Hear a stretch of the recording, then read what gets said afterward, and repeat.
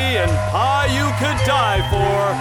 This is the Black as Midnight on a Moonless Late Night Show with Scott Ryan.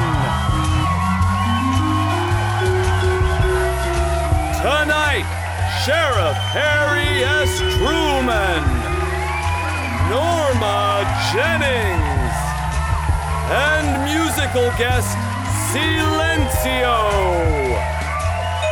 Stupid Human Tricks. Plus, Deputy Hey Now Joshua Minton and the TPU Orchestra.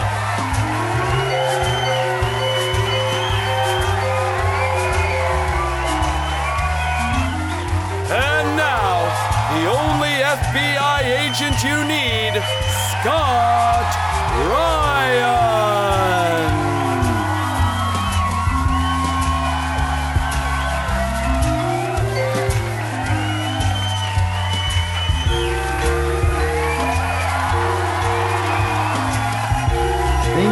Thank you. All right, please have a seat. Come on. I don't need you hovering over me like a giant. Like my audience is sitting captive, like they're in the Red Room. Have a seat. Thank you so much for that ovation.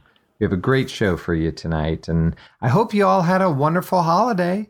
I struggle every year with what kind of tree to put up. Fake or real? Who knows? But this year I said, you know what? I'm going for it. I'm getting the real tree. So I grab my axe and I go out to Ghostwood Forest. I get ready to chop down this beautiful Douglas fir. I turn around and look, and who's standing there but the log lady, holding her log, chomping on some pitch gum. I had to go with a fake one. You try to chop down a tree when the log lady's staring at you. That is rough, even if it was her tulpa. Plus, do you really want to bring that evil from the woods into the house? No, good call. Better to give that money to Horn's department store. Certainly nothing evil there. Of course not. We love the Horn brothers. I use Jerry's products all the time, if you know what I mean. So, we might as well start off talking about politics. Even in our small town, we still get sucked up into this crazy world of politics like a gray vortex in the sky. But I'm just wondering, are you guys like me? Are you getting sick of those 3 a.m. tweets from the mayor? Yes! Oh, yeah, all the time. I don't get it. Does this mayor have nothing better to do? And also, why is every tweet asking, is this thing on? Is this thing on? It's the internet. It's always on. Man, I am struggling with that new speed limit out there on Sparkwood and 21. Last night, I got picked up for speeding by Sheriff Harry S. Truman. Don't worry, though. Before he could write the ticket out, he changed into Frank Truman and had no idea why he pulled me over. I have some bad news. The old bookhouse burnt down this weekend. Oh, no. Yeah, it was just a small fire, but when the firemen showed up, all he did was throw golden orbs of Laura Palmer at it. The place burnt to the ground in a second. That's it, folks. That's all we got. That's the jokes, man. We have a great show for you tonight. Lots of great guests. But we're gonna kick us off like we always do. Let's hear it for Deputy Josh Minton and the TPU Orchestra. Thank you. Great job. All right, boys and girls. Let's kick it off in 1, 2, 3...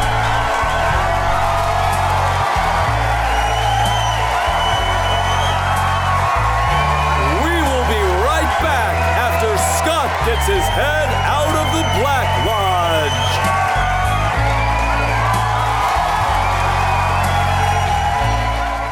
Are you tired of the everyday struggle to open pickle jars, crack walnuts, or defeat inhabiting spirits and extreme negative forces? Do you wish you had the strength of a massive pile driver? Well, now you can. And it's all thanks to the incredible Green Gardening Glove from Fireman's Hardware. The Green Gardening Glove is made from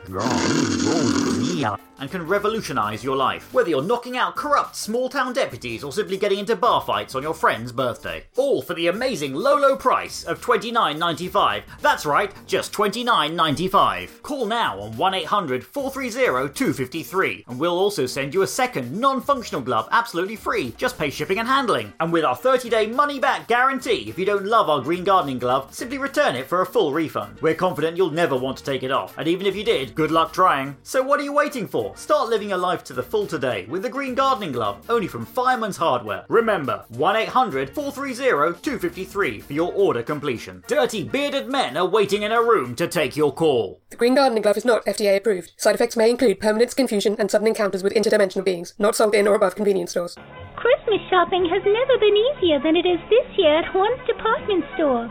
From our men's and ladies' fashion departments to fine housewares to gifts for the kids, Horn's has everything you need to make this holiday season merry and bright.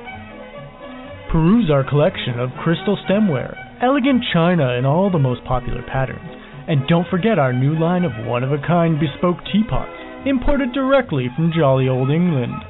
They make the perfect gift for the most discerning recipients on your gift list. Our selection of European fragrances is the best in the Northwest. Treat your lady friends the loveliest perfumes that make a real statement, whether she prefers forested or fruity scents. Stop in and visit our Christmas tree lot, where you'll find only the best firs and pines for your home and hearth. Every tree is $5, and all proceeds go to the Dort Home for Boys. You'll find everything you need to decorate in our decor department. The most shimmering tinsel, the brightest lights, and a wide selection of tree toppers, from stars to angels. And don't forget, this week only, we're offering free gift wrapping on all purchases over $10.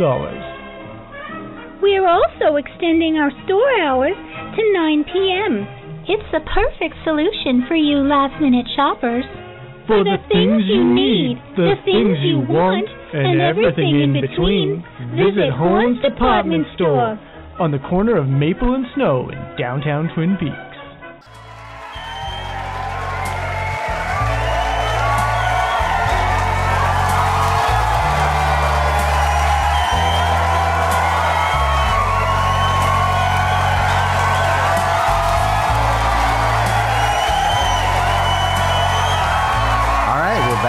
Commercial and ready to go.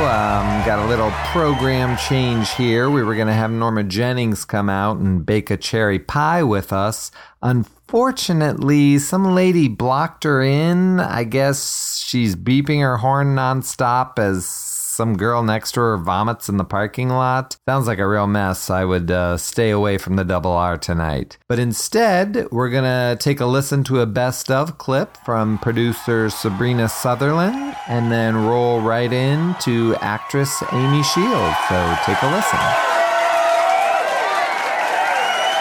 Sabrina, we thought we'd talk about the Blu-ray, and since it's been out for several weeks, about a month or so, but I thought it'd be fun to talk to you about your involvement with it. You're listed as an executive producer and producer of the documentaries. Can you share with us your role in the Blu-ray and the documentaries? Sure. The Blu-ray overall, all the pieces that went into the Blu-ray, that was Ken Ross from CBS, David, and myself, and culling through everything, figuring out what would work and what wouldn't, and so that's the team that did that. That's the executive producer part. Wow. That is something. That's a lot. Cool. And you then have the also your producer title for the actual show. So you had a lot going on. Yeah, it was a full 4 or 5 years of stuff. Yeah. So it was pretty expensive, but it was well worth it, I think. I think everybody really did a great job, and I'm happy that I was able to work on it. Yeah, for sure. And I love seeing you there with David Lynch behind the scenes working. Yep. And we've talked before how David Lynch is involved with everything, but to actually get the opportunity to see him, doing the scenes and actually he is so involved with everything that happens in making the show. Yeah, he is the point person for everything. You know, I feel bad for him in a way because he was on call 24/7. And nothing really could be done without him. And I imagine you were the next one to call, right? Or maybe you were the first one to call, and then you let David know, I imagine. Well, yeah, I think I was just kind of there to make sure everybody got heard because it's very difficult for, 100 plus people going to one person all the time. Yeah. So I'm kind of there to help facilitate more than anything, making sure everything's running right. Everybody has their say that needs to with David, getting information from David out to people. So it's a lot of logistics and communication. Tell us how Impressions, A Journey Behind the Scenes of Twin Peaks, Jason S.'s documentary came about. Like, did he pitch his idea? Or like it's very unique in that I take it as almost like a foreigner experience of chasing after David Lynch, and you have this. Yeah, it's a very unique, structured documentary. How did this come about? When it was all determined that we were going to have a new show, one of the key things that Ken, myself, and David wanted to do was to have a behind-the-scenes person there all the time. Wow. Mainly because, traditional behind the scenes are certainly not David's cup of tea, but they don't really get behind the scenes. It's kind of more commercial or not really, it doesn't really explain a lot necessarily, or they don't, what really happens behind the scenes. It's more interviews with people and talking, but not seeing things, if that makes sense. Yeah. And David was with Jason. Jason also did Lynch 1, Lynch 2, the new Lynch 3, The Art Life. He and Jason have a very close relationship, and he's fine with Jason shooting David all the time. David and I were talking. David was adamant that it was Jason who had to be this particular videographer in a way. Yeah. And he wanted Jason to be there every day. Wow. So, unfortunately, Jason couldn't come at the very beginning of the shoot when we were up in Washington. The first few weeks, he came up towards the end when we were in Washington. So we were able to get Charlie, who's worked with Ken before, and also he has done some other Twin Peaks things in the past. And then when Jason came up, Jason was with us every day. You had shared with us at the Twin Peaks Festival about how Miguel had scheduling conflict, and to be able to see in this documentary, David seems to be agonizing, but to tell the crew, we need to work Saturdays and stuff like that. And I thought that was a special moment that was shared with fans to see that, hey, we're all kind of it seems to me like you guys are all a family, and you guys pull it together and you guys work things out. Yeah, that's one of my. Well, I think I said that, something that's just very touching to me, and I'm really glad that Jason did include that, because it does show how much all of us, but David in particular, just loved Miguel and wanted to make it work with him. And even though people were upset about it, it was kind of like, well, this is what we're going to do. Let's all work together and make it fun. And everybody did. I don't want to make it seem like there was any, after that kind of, not confrontation, but that plea at the production meeting where David says that, everybody was on board and everybody loved Miguel. I mean, you can't not like him. You're right. I think it came more as a frustration because we had been working so hard up in Washington and we had just come back to LA.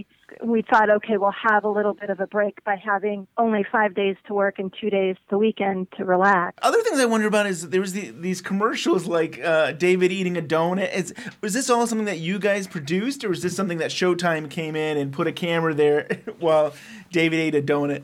No, there's a whole group of them. Those are all David. David edited all of those. Oh, David put all of those teasers together. That's really cool. He was editing the show, and we needed teasers, to be on TV at the same time. Right. So while he was also editing the show, he would edit these teasers. Wow. Isn't that something? That's really cool.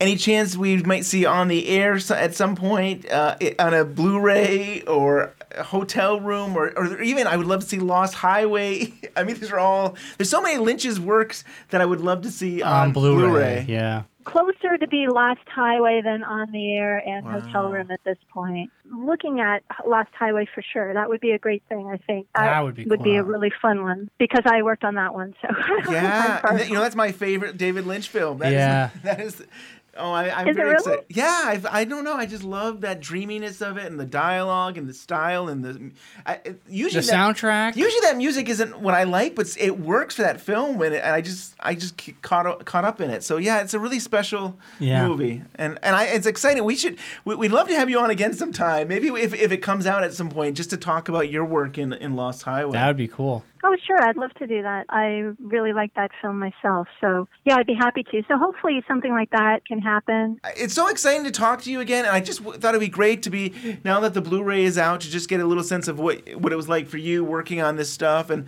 I love the documentaries. I'm amazed that you guys did like 3, I'm calling them 3 documentaries. I mean, it's hard because Jason S's is like 5 hours long. Yep. But it's still impressive to have all these documentaries in this Blu-ray, and it's so good. Well, I'm glad you like them all. This is how great the Twin Peaks community is, Sabrina. Ben, he ordered one on Amazon. It wasn't going to come in on time, so he got one from Showtime because we were going to promote it. And Ben was very kind. I was homesick for like 3 days, and Ben comes to my house, and he picked a copy of it at the local Best Buy, and he brought it to me as a gift. It was very nice. He shows up at my front door, and I had something to watch when I was sick. Sweet. That's service for you. It was so nice of Ben. Oh, yeah. And it's so good. And I'm sure you enjoyed watching it. I watched all of Disc 8 like that whole day. Oh, really sweet. Thank you so much for your time. Crossing my fingers for Lost Highway, and I hope that if it comes, we're able to get a Blu-ray of it, that you will come back on and tell us about your experience working on that film. Sure, if it happens, I promise you I will. It means so much to us that you came on again to talk with us, and I always love you sharing all your stories with us, and just thank you. Thank you very much for inviting me. I appreciate it very much. So thank you.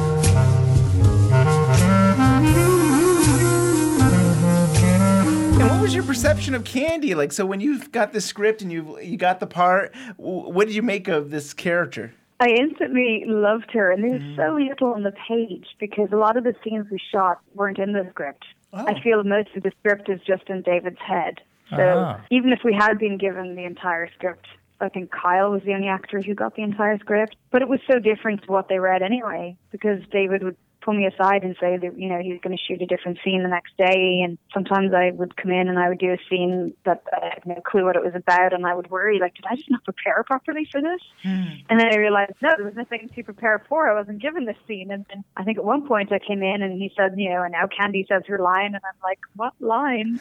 And they said, oh, yeah, forgot to tell her. So then, he came over and whispered a line in my ear. And it's a good thing we made so many sandwiches. Like, okay. So it was exciting working that way. We knew that you were in this, and I thought, oh, she's going to be TP agent from Mark Frost's book. And a lot of us said, oh, we're so excited to see you. And it was like, I think it took 5 parts before you got into the show. And that was, you were just with the girls at the wall, and you didn't even speak. So it was like, what? Yeah, we were all kind of floored. Like, when are you going to be in this? Yeah. What's going on? Me too. In part 5, you're with the girls at the wall, and you're making this waving motion with your hands. Can you share with us how that came about? Is that you? Is that the script? Is that David? That was me. I just felt like it was right in the moment. I have my own reasons and backstory for that, but that is awesome. Just for me to know for now. Yeah, I love that. Because I think of David's very much with his hands, and when he first talked about Twin Peaks, he was like, oh, the trees make motion, and he does gestures with his hands. So it felt so Lynchian, and I think that was so cool. And I'm sure you've seen they've done animated GIFs where it's just like a continuous loop of you doing waves with your hand and stuff. Yeah, that made me so happy. I think it's my proudest moment. I studied mime professionally for 3 years, and that was part of it. Seeing that, you wonder at the time when you study these art forms that seem so redundant these days, because there's CGI and there's all these other things, and there's very few times that you get to employ these tricks that you've learned over the years, and you kind of wonder why you would ever use these things. So it was so nice as an artist to just put something in that now I've been asked so much about. It's a really proud moment for me, actually. I think someone tweeted it to me once. They said something about it, and I have to say, it was my proudest moment. It makes me happy. It makes me blush. It makes me feel like this is something I created and it worked in this scenario. I don't think it would work in any other job I've ever done. I love it. I'm so excited to hear that was your original idea, because that, I mean, that to me is even more special that was all you. So that's so cool. I think everybody was talking about it the next day. Yeah. The entrance that you guys made, the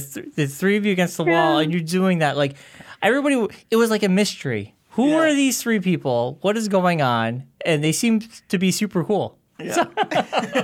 I think some of the crew members asked me about it too, and asked me where it came from and what I was doing, and then one of them brought me over to David to discuss it with him, because Marcel Marceau had actually taught me that when I was younger. Wow. The mime artist himself, he was over from Paris, and he taught me that, and it was nice to use it. I believe he trained David Bowie too, and David Bowie is such an influence in the show as well. It was nice, I suppose, to have that little... I hadn't even thought of that actually until after, I guess, was a three-thread. Isn't that something? That's cool. You talked about scenes that weren't in the script. What did it feel like to be added the scene of going after a fly? He just came to me and said, Amy, can you make tears? Do you know how to cry? And I said, yeah, do I? He told me and Mark, we're going to write something to you tonight. And Candy's so funny. She's not trying to be funny, but she is so funny. Even the way you betrayed her with crying, part of me just laughs because she's just bawling and she goes on and on. I mean, she seems to go on for hours. And I thought I heard that you... and we did. We did. I was going to ask you, I thought I heard that you did like a day of crying. Yeah. That was a whole day. Wow. Oh, man. And what's it like seeing all these fans? There's so much fan art of Candy, and it seems like the community loves Candy. I mean, I'm blown away by people's talent and support and love and their creativity. It's incredible. I have the Candy pin. I love it. I got one for my mum. I got one for my friends, for Joanna Ray, the costume director. Like, that was wild. And yeah, I'm kind of holding out for a Funko Pop. I think that would be amazing. Yes. But we haven't quite got there yet. I agree. We got to pitch that. Yeah, season 3 Funko Pops. I love the Candy love, because she's so loving and kind, and I would love to spread that in the world. I think we all need a bit of kindness and love out there. Yeah. So I feel like Candy is that. She's just, there's nothing bad about her. She wouldn't know how to say negative words if she tried. And I think about when she was crying, it's like, oh, you'll never love me. It was never, I mean, there's no bad part of her. She just cares about people, and she feels horrible if she would in any way accidentally hurt somebody. So, even a fly. Oh, devastated. Completely devastated. He's been so kind to her, and how could she possibly hurt him that way? Yeah. It was unintentional, but still, she could feel his pain.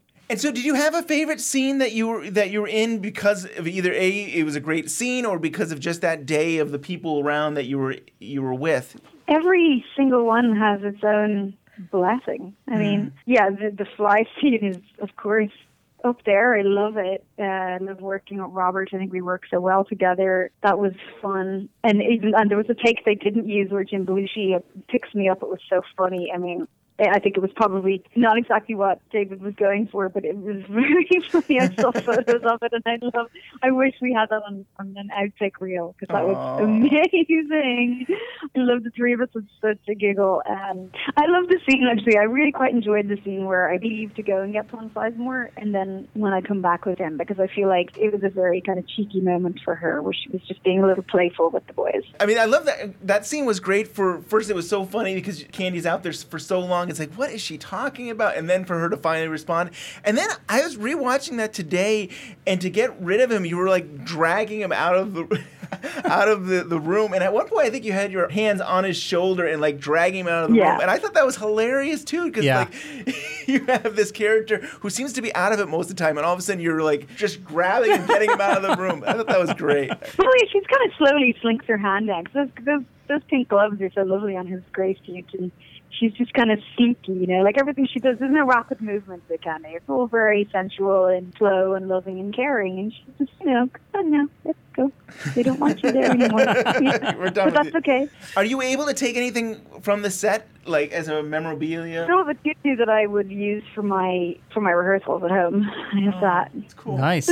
Yeah, and they gave us all a sweater, and actually they gave us like a gorgeous little lunchbox tin. This has been so good to be able to talk to you, and Yeah. I really love your character, and I was rewatching all your scenes today, and it's like, wow, I forgot how good that was, and how good this was, and now just you talking about it, yeah, you really are very physical in how you move, and I think that it's really special that you shared with us that something that you were very considerate of. Yeah, it's something I wanted to do. As I said, if it's a small part, if you've limited dialogue on the script, you gotta speak with your body. I like sending a message with everything I do art-wise, and I feel with her I wanted to really express the message of love and awe and appreciation. My mother has always taught me to be very appreciative of the small things in life. I mean, she blows my mind at how appreciative she is of the smallest of things, the biggest of things. And that's, in a way, what Candy is. And I think the world would be a happier place if people were more enthusiastic and happy and grateful for what we have. I mean,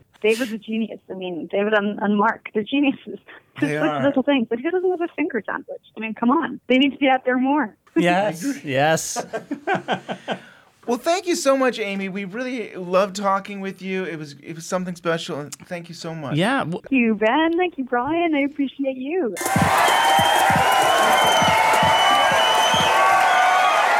Okay, weren't they just delightful? It's great to always hear from Sabrina and Amy. I've got to tell you, we have a little bit of extra time here, so I thought maybe I'd take some calls. We have the best viewers out there that there are, and they always have some great questions and comments. So let's start out here with caller number 1. Are you there?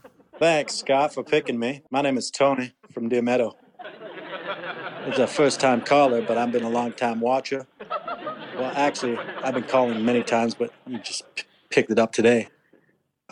We still on? It's a great time to be here around the holiday time.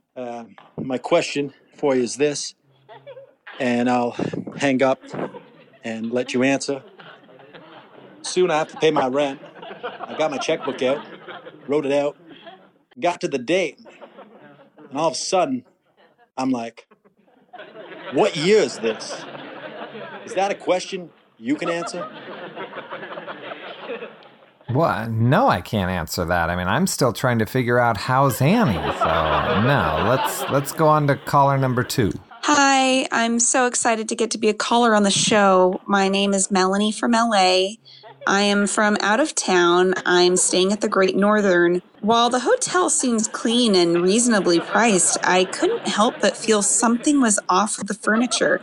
Every time I pulled open the nightstand, I swear I heard, "Oh, Harry." Man, that caller was a real knob. Let's hope that we get a good caller to finish up here. Caller number 3, you're on. Oh, sorry. I was having some coffee. Hi, Scott. I'm Janet. I live on Sycamore Lane, and I just moved to Twin Peaks from Florida, and this was my first Christmas here. I loved the weather and the trees. My only thing is that when I was young, my mom always made creamed corn pudding for Christmas. Why can't I buy creamed corn here? It's really causing me a lot of pain and sorrow. What a newbie. I mean, do you see creamed corn on this plate? All right, let's go to a best of clip. We'll take historian John Thorne, who is the managing editor of the Blue Rose magazine, and then roll right into documentarian Charles D. Lazareca.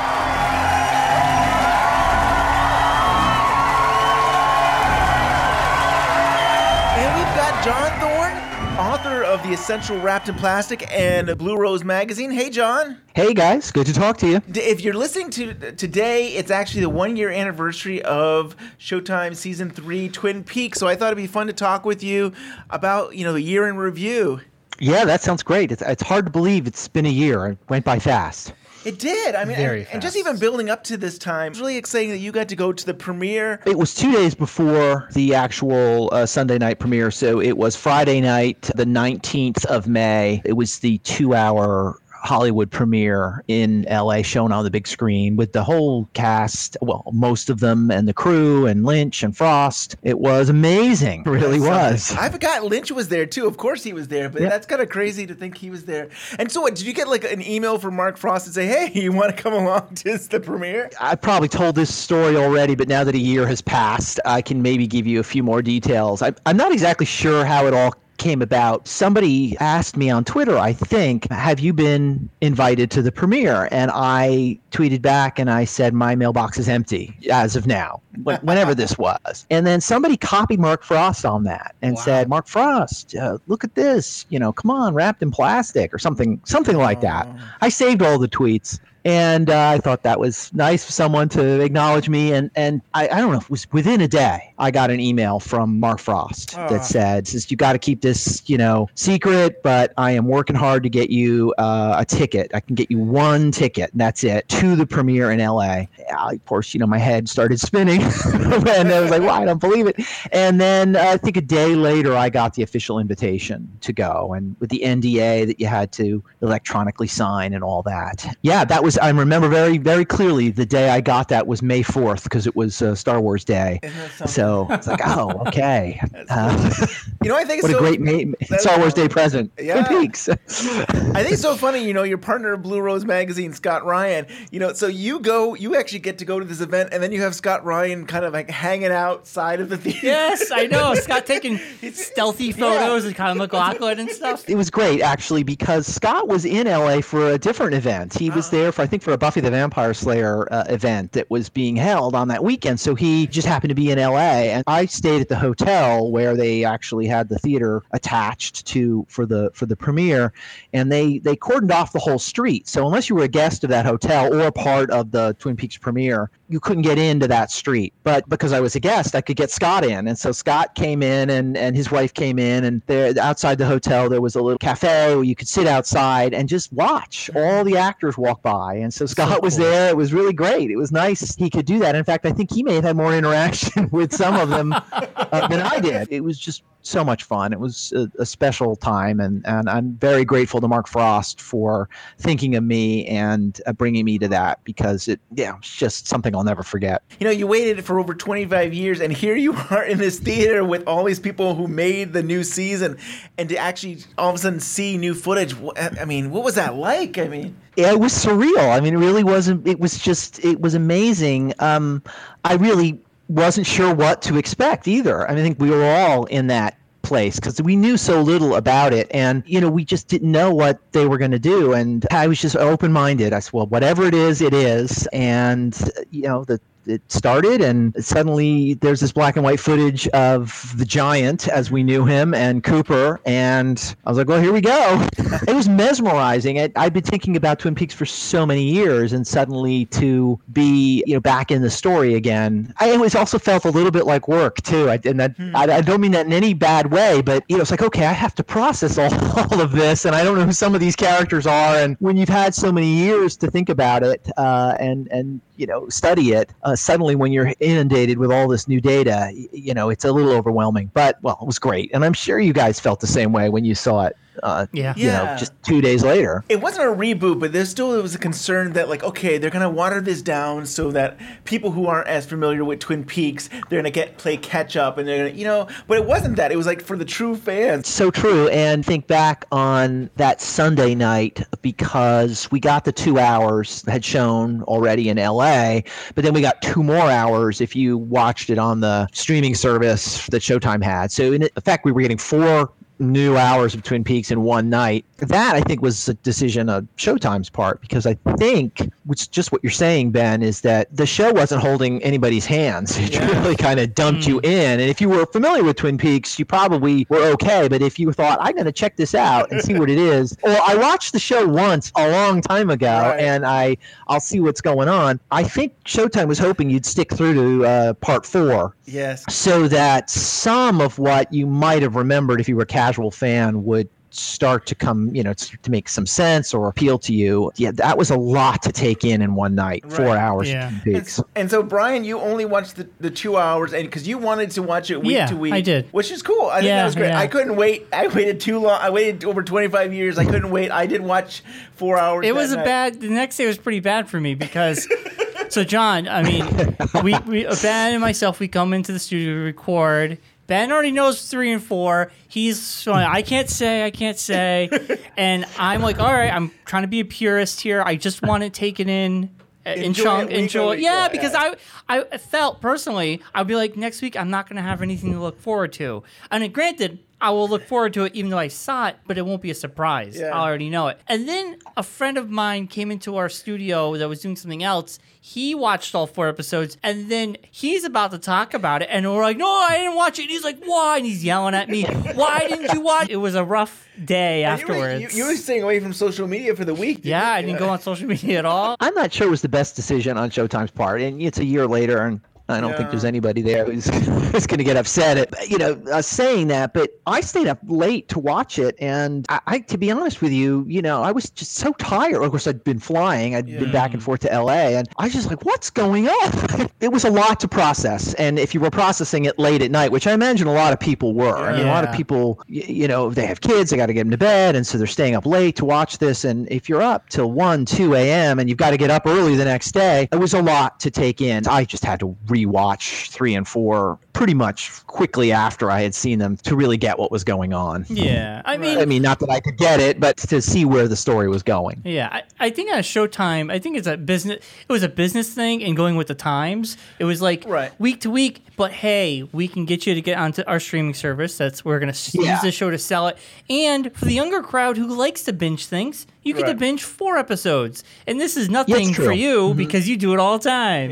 So I kind of look at it like there's so many factors that Showtime was using. A younger generation and the older crowd and different types, and it worked. Yeah, I guess they were doing their best to build an audience for that, and it was a tough thing to do because it'd been 25 years. And was it a limited series event? Was that what now what the Blu-ray is called? Right. They didn't call it season 3. They didn't want to call it season 3. Right. The return. Because the return, of course. They called it the return, and the Blu-ray is called the limited series event, and no one wants to call it season 3, but I believe Sabrina Sutherland and David Lynch call it season 3, and that's kind of how I they just call it, or even and Mark Frost, they call it Twin Peaks. Yeah. They haven't even ever said it's a season, which is kind of confusing too. But yeah. John, I remember you saying that you were going to watch it by yourself. Pretty much, was that true week to week? It was just you watching it with no one else? Oh, my wife and I watched it. She was there at the beginning when we were watching Twin Peaks way back when, and she was really into it as well. And so, it was just the 2 of us. I couldn't get my kids to watch it. My kids are pretty much grown, but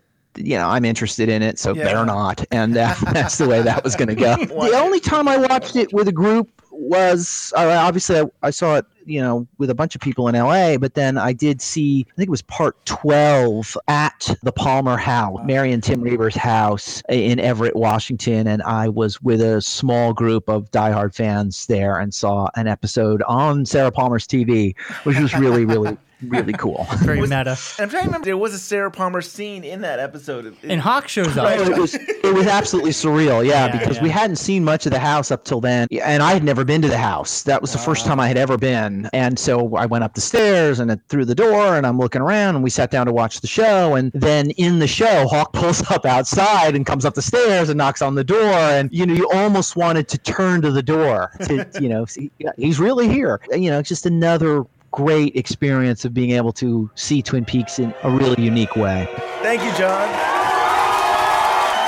Hey, John. Hey. You're an award-winning American documentarian. You're a filmmaker. You're a DVD, Blu-ray producer. I mean, you've done things with like the box set for Blade Runner and Alien, and you really have done some amazing work. And I'm so glad that we get to talk to you about your Twin Peaks. I'm really excited about this new release, and I've been enjoying reading all the reactions to it. It's a lot of fun. And you've been a fan of David Lynch's for a long time, haven't you? Can you tell us a little about when you first got into David Lynch? Well, I think the first time I remember even recognizing David Lynch as an artist and as a filmmaker was probably The Elephant Man, because I was a little kid when it came out, but I remember seeing it. Strangely, I think I saw it around the same time as the Blues Brothers, like on the same day, I think. Wow. I saw the Blues Brothers and Elephant Man, two very different movies. But it was the first time, because as a kid, you see movies for fun. You go to be entertained and laugh and cheer and all that. And The Elephant Man is the first time I cried at a movie. So it really had a powerful impact on me. It was such a beautiful film with such dignity and such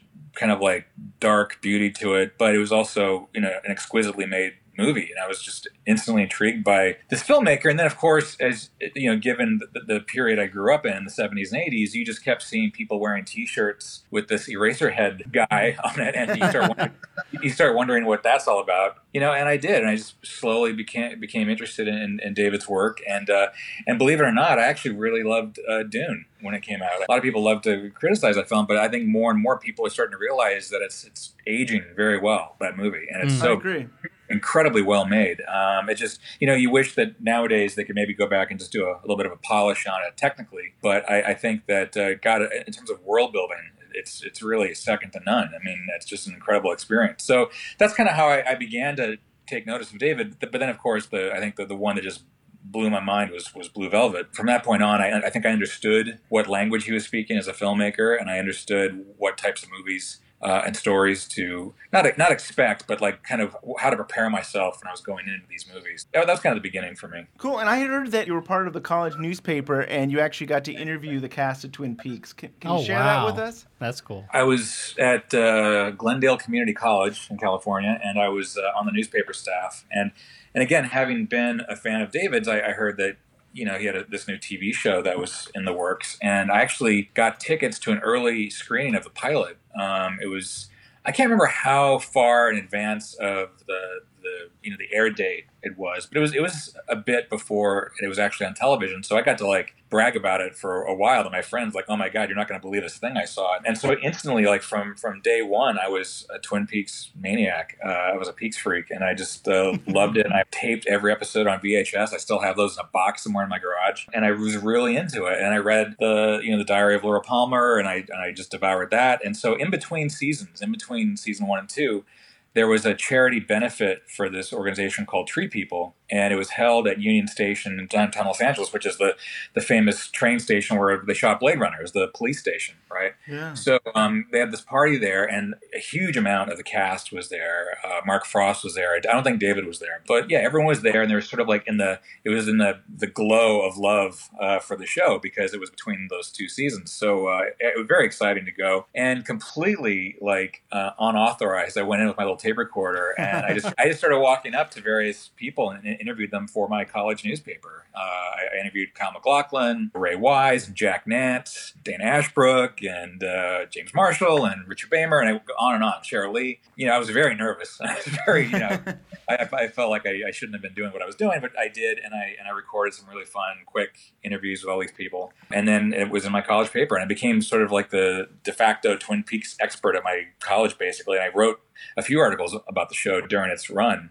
But yeah, that was an amazing night. And a really quick side story about that night, they had a contest to guess who the killer was. Now, keep in mind, between season 1 and 2, but it was after Laura's Diary had come out, which I had read. Yeah. And so I felt like I had a pretty good handle on who the killer was. But the contest was basically, write your name down and your contact info and who you think the killer is. So I did. And I put down, spoilers, Leland Palmer, right?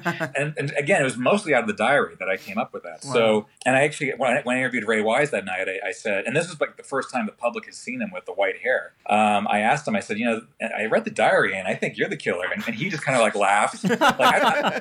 I'm not even sure he knew exactly, but he was like, yeah, sure, yeah. He was he thought I was trying to nail him on it. And so years later, when I shot his interview for the Secrets from Another Place documentary, I told him that story, that I wrote him down as the killer. And months later, they called me up and I had won. But I didn't know what the prize was. The prize was, they called me and they said, hey, you're the winner of the romantic dinner with your dream killer contest. And I said, what? And they said, yeah, you get a romantic dinner with Ray Wise. and I told Ray that story, and he was like, man, I'm glad you didn't collect that prize. So that would have been very awkward. But yeah, that was that event that you asked about. Yeah, that's awesome. That is odd. You're gonna eat dinner with the killer. Yeah, it seems so bizarre. And it's romantic too. Yeah. So it's been a little over 10 years ago. I can't believe that the Gold Box there came out that you produced. I'd love to know how this all came came about? How did you get involved with this DVD set? You know, I'd produced several other box sets by that point, and I was working with CBS on this show called Numbers that was on for 7 seasons. I produced the behind the scenes extras for that, and someone at CBS named Trisha Gum, she told me that Twin Peaks, the rights to Twin Peaks went to CBS. She's one of their attorneys, and she says that they got the rights to it. And I said, great, I'd love to somehow be involved. And so basically I wrote a proposal, and it was accepted, and I was off and running, basically, right, just like that. You know, it was just a matter of showing my passion and interest and ideas. But mostly it was, I think, having a sense of the show, because I was such a huge fan of it, and knowing it's kind of, I'm not going to say troubled history on home video, but it's a very unusual history. Like who owned what and when and what was released in what territory and which version of the pilot and all that. So just having that love and knowledge of the show, I think, helped me. But I remember I was in New York working on another project, and I had to have my first phone call with David Lynch. And again, I was very scared because I wanted to impress him, but I also wanted to let him know that I wasn't going to try to, demystify or devalue the sort of like the dreamy world of Twin Peaks. I didn't want to do one of these massive film school in a box deconstructions, which gives away all the secrets. I was very much about keeping the secrets as much as he wanted them kept. So it was the beginning of a process, and I just did my usual thing, which was kind of it's almost journalistic, where you track people down, you interview them, and they tell the stories, and you just listen and you follow up with questions. If they come up with something interesting that you didn't know, or maybe has a different take on something you did know, you follow that down its rabbit hole and kind of figure out, okay, is that a story I need to ask someone else about? And that's how these documentaries develop. Is you just listen and you ask, and you listen and you ask, and that was how the Secrets from Another Place documentary kind of started to come together. And it's so good, and you got to interview Mark Frost, which I don't think any of the other DVDs had anything with Mark Frost, and so it definitely felt like Mark and David's DVD. Like, I don't know, you did such great work with getting the people and getting to talk with Mark. Well, it was between myself and my associate producer Amy Lowe. It was between the two of us. We just kind of spread the net out pretty wide to try to interview as many people as we could. Because one thing you have to keep in mind, at the same time that I was working on the Twin Peaks Gold Box, I was also working on the big 5-disc Blade Runner set. Wow! Like simultaneously. In fact, I don't know how much you guys know or care about the Blade Runner Final Cut, but we had to go in and redo some material. Like, we fixed a lot of continuity problems, and when we shot Joanna Cassidy as Zora in Blade Runner in front of a green screen to replace her face in this one. Wow, I didn't know that. Well, that was shot, I think it was the day before or the day after we shot A Slice of Lynch, that piece from the Gold Box. So it was like I was literally jumping between two worlds, no pun intended, between Blade Runner and Twin Peaks. You know?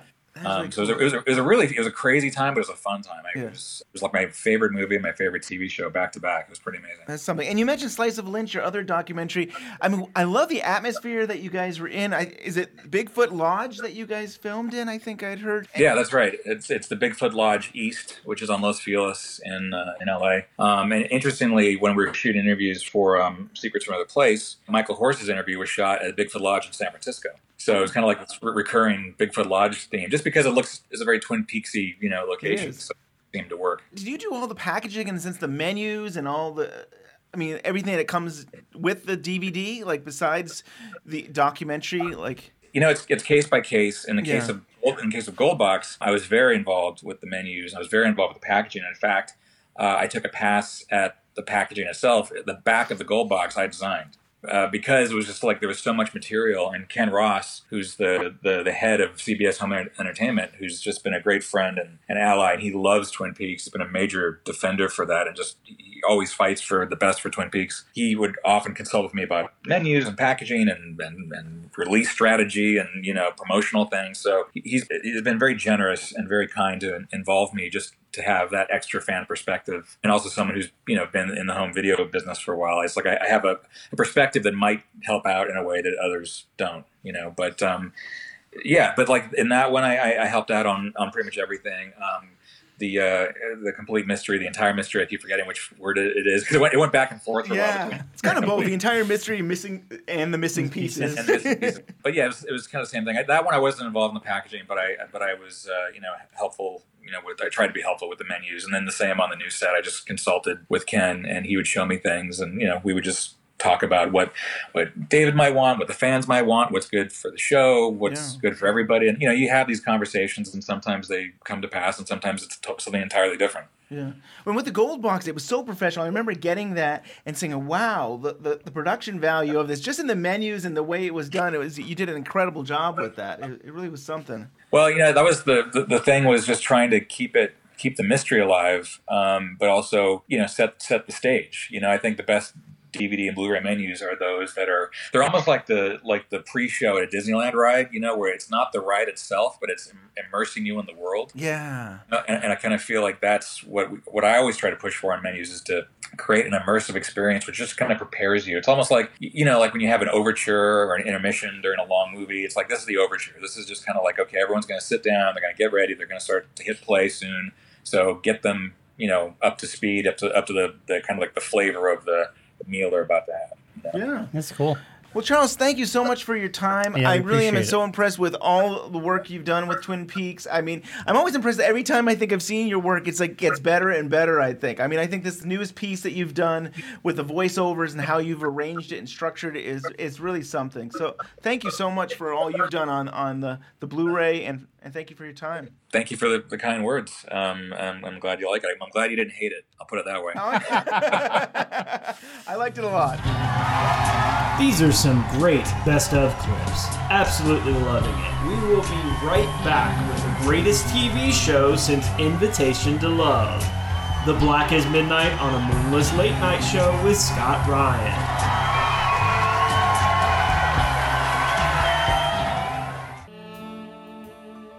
The Inland Empire Cyclopedia of Obscure Phraseology defines counter-Esperanto as noun 1.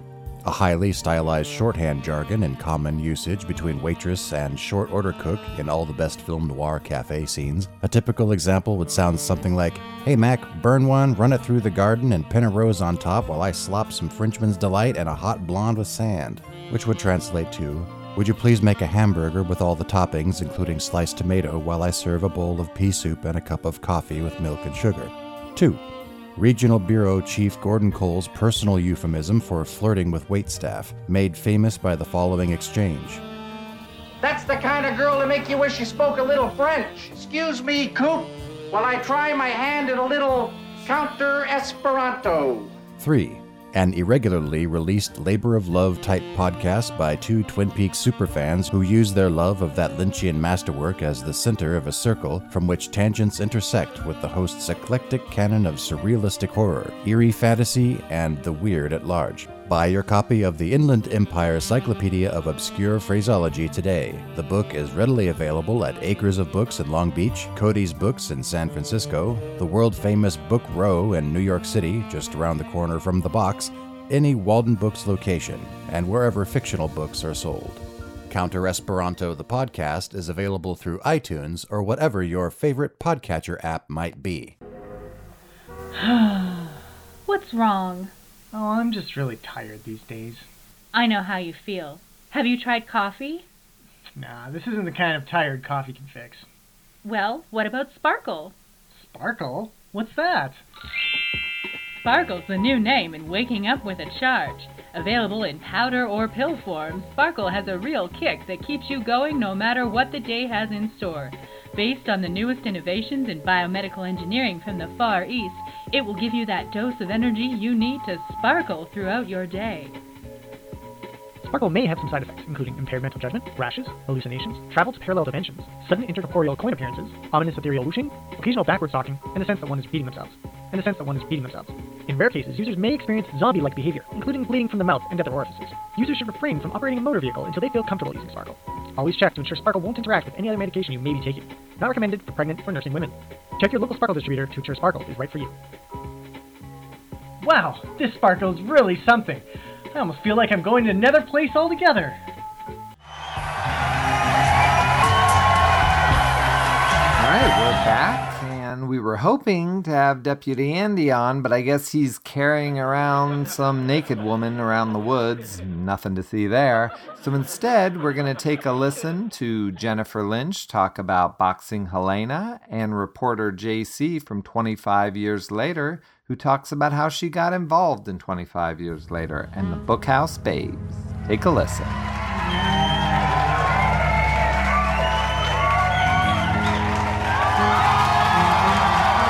So, yeah, we wanted to have you on the show because it's the 25th anniversary of Boxing Helena. That's so exciting. Can you believe that? I cannot believe it. It must make us all feel old. I know, but I can't believe it's been that. I was going to have to mention that, it's weird because I feel like I haven't aged. Yeah. Until I hear something like, it's the 25th anniversary of Boxing Helena. You actually wrote this when you were 19, didn't you? I did. Wow. Can you share with us how this all came about? Absolutely. Well, I was approached at a poetry reading that I read at regularly, and a gentleman asked if I was interested in writing a screenplay. It was not a great storyline. A man so in love with a woman that he removes her appendages and puts her in a box to have sex with her. Yeah, not a good... It didn't really sound like my cup of tea. But what did sound like my cup of tea was a fairy tale about obsessive love and the removal of things that would take someone away from you. Mm-hmm. And so a story was created based on my own feelings about the Venus de Milo. My grandmother had a replica in her house, and I was often set down at the base of it in my casts. I had club feet as a baby. And I remember seeing people walk past me and look at her as if she was beautiful, even though she was broken. And the idea that she had no arms and could not move was sort of a seed in my head about how maybe Nick in Boxing Helena might feel that if he had that statue, it was the only thing that didn't strike him or walk away from him. Yeah. And so I had him create this sort of love story around replicating that. And of course, once he realized that the only way this woman would love him is if he basically disassembled her, that was no longer what he wanted. And he awoke from the dream. That's really cool. Your father used the Venus del Milo in the Red Room. Do you think he could have been inspired by your grandmother's statue as well, or he just... It's certainly a possibility. Yeah. Certainly a possibility. What does that statue symbol mean to you? To me, it means that even if we are broken, we can still be beautiful. Oh, very nice. And loved. You know what I mean? That it is not perfection that makes us lovable. Something else entirely. Yeah. Yeah. It's nice. And I'm curious about the timeline. Like, I always just thought, you wrote the Secret Diary of Laura Palmer, and that made you became successful, and then people were like, we want you to make a movie. But this all took... I don't know. But actually, you were working on this screenplay well before Twin Peaks, right? I mean, this is... Yes. So that is really something. And then how did you get to start directing this? After having written it, the people who read it said, you need to direct this. And that had not occurred to me while writing it. I don't know quite why, but I guess at that point I was still feeling that words and paintings were my heart. And I think that a sense of a maternal love for the project and an understanding that it could go terribly wrong if it became a horror film made me want to take care of it as best I could. And I think I had the same feeling that my father expresses that he had, which was the words and the paintings can move if you make them a film. I was willing to take the leap because I cared so much for this tiny story. I think that hindsight being 20/20, if I knew then what I know now, I would have said, are you crazy? I didn't. Right. And here we are now. Yeah. So, yeah. And I imagine it helped to be hanging around a set when you were growing up, and that you actually did work on some of your dad's films. Absolutely. I had worked on basically all of them. The set is my happy place. If I could live on a set, I would. I consider it one of the most magical places someone can be. At 19, it felt strange to be thinking I am also a director. And not that I was told to not feel that way. I just didn't on my own until I found that in doing it, I was home.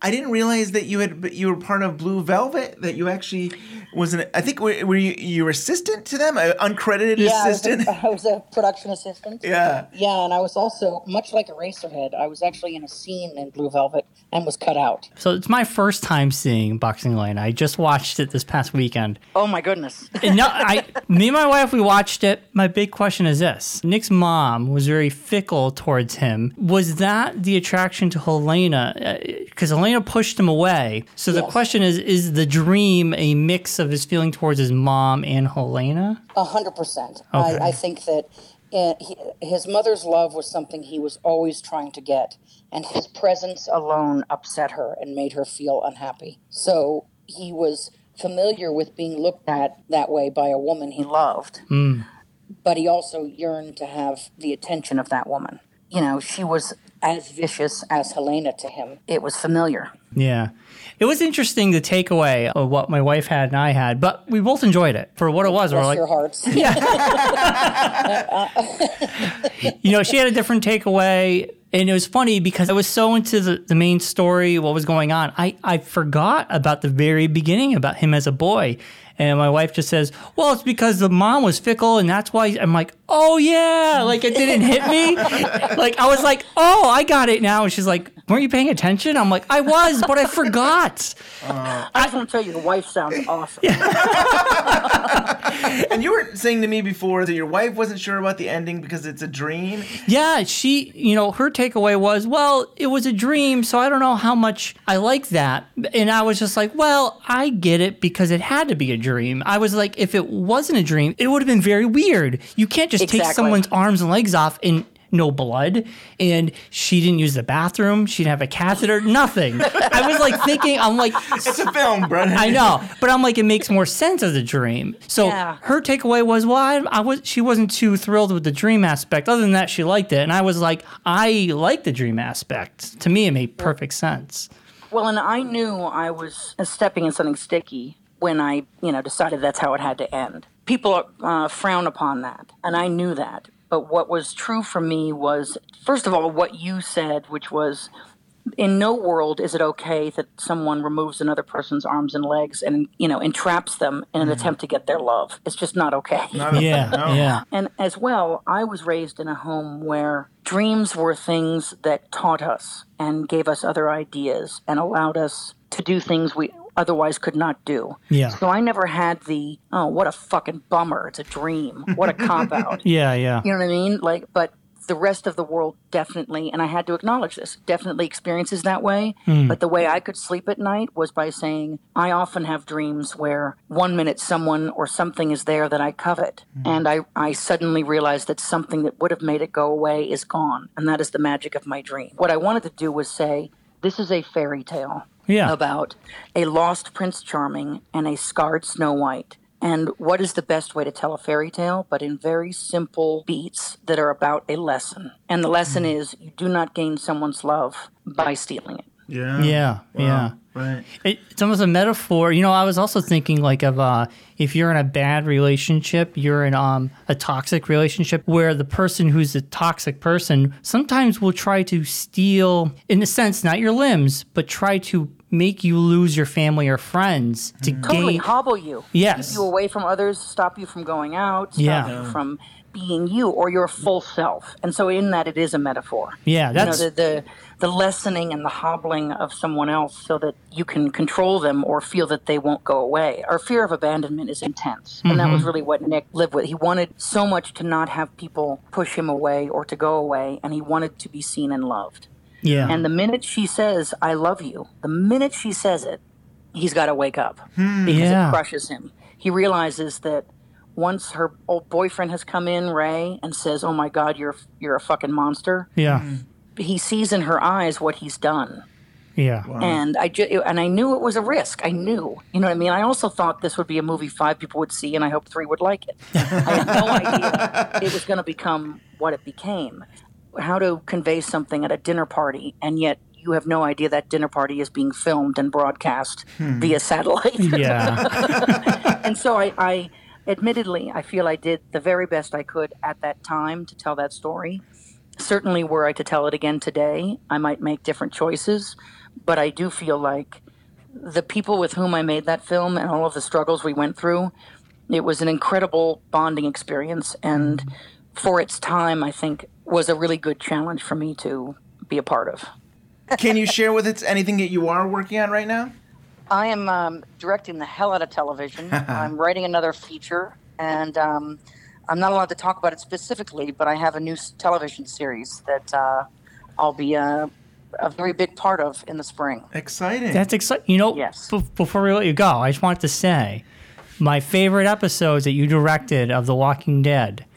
I'm so glad. When I saw your name, I think you did one of the first episodes of one of the seasons of mid-season, and it was like the table. It was like a long shot, had the table, and you just let it play out. And I'm like, it was perfect for that type of show. And then I see your name again show up in season 2 of Jessica Jones, and I'm like, oh my God, you're everywhere. You're everywhere. Yeah, I've just been having such a good time working in television. I really have, and I have learned so much about so much. Yeah. And now have the opportunity after all these years to help develop and create a show that I get to be a part of my own. So it's awesome.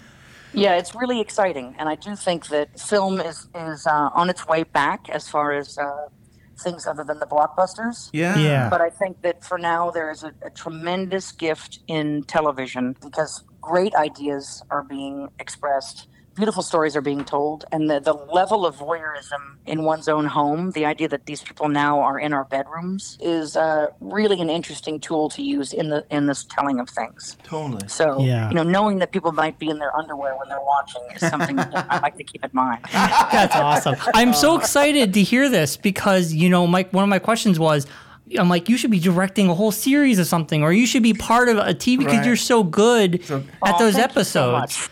American Horror Story, you did the final episode of last season, and that was fantastic. I just finished another one of this season. Ooh, that's a great series. So we'll get you back on the show again. We got to talk more about we want to talk the Laura Palmer's Secret Diary with you. Oh, I would love to talk about that. I really, really would. Well, thank you so much, Jen, for your time, and happy 25th anniversary.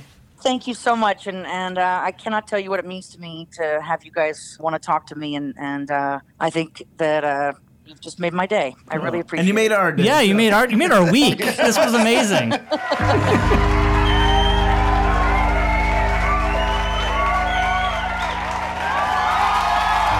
JC, you're involved with 25 Years Later site, and you're involved with the Bookhouse Babes. Yes. Do you want to tell us? Do you want to start with 25 Years Later? Let's start with 25 Years Later, which is I can't ask for a better group of people to be writing with. I wrote, and I wrote on my own blog and sort of stuff, and I wrote some Twin Peaks things when the return started, and then I think it was August.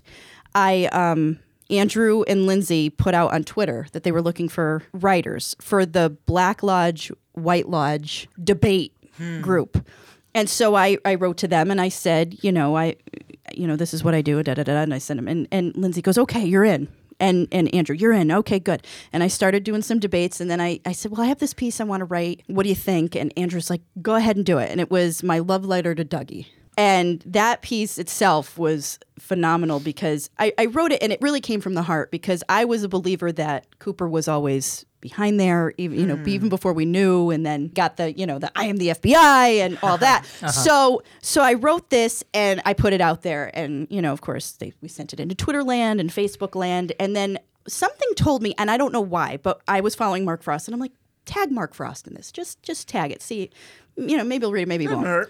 Well, all of a sudden, I'm at my desk at work, and my phone blows up, and Andrew's like, go look at Twitter. And I'm like, okay. And I go on Twitter, and it's like, Mark Frost, really lovely. And it's my article. And I'm just like, wait, really lovely? That means he actually probably read it. That's crazy. And it was just crazy. And I'm like, okay, nothing else is going to top this right now. I'm like, that I got the seal of approval from Mark Frost. So that kind of started, and then I started writing more and more, and we got into, more theory pieces. Most of my pieces were more character love letters, I'll say it. And then we got into the reincarnation thing that kind of happened by default. John the Peaky, he and I were going back and forth. He's like, you got to write this. This is good stuff. And then it started. I said, all right, I'll do a a trio of articles, and we'll go from there. And then we have the Bookhouse Babes. And I'm going to tell you, like, the first time I heard of the Bookhouse Babes, it's like, there's some sexist guy who decided to make this name up, and he's such a jerk that he was like, oh, babes, Bookhouse, as a play on the Bookhouse Boys. And then I realized it was women who were putting this together. It's like, oh, wow, this is strong women, and they're taking the hold of this name, and it's theirs. And Did it happen this year? It happened this year, Okay, and it okay, happened like at the end of the run.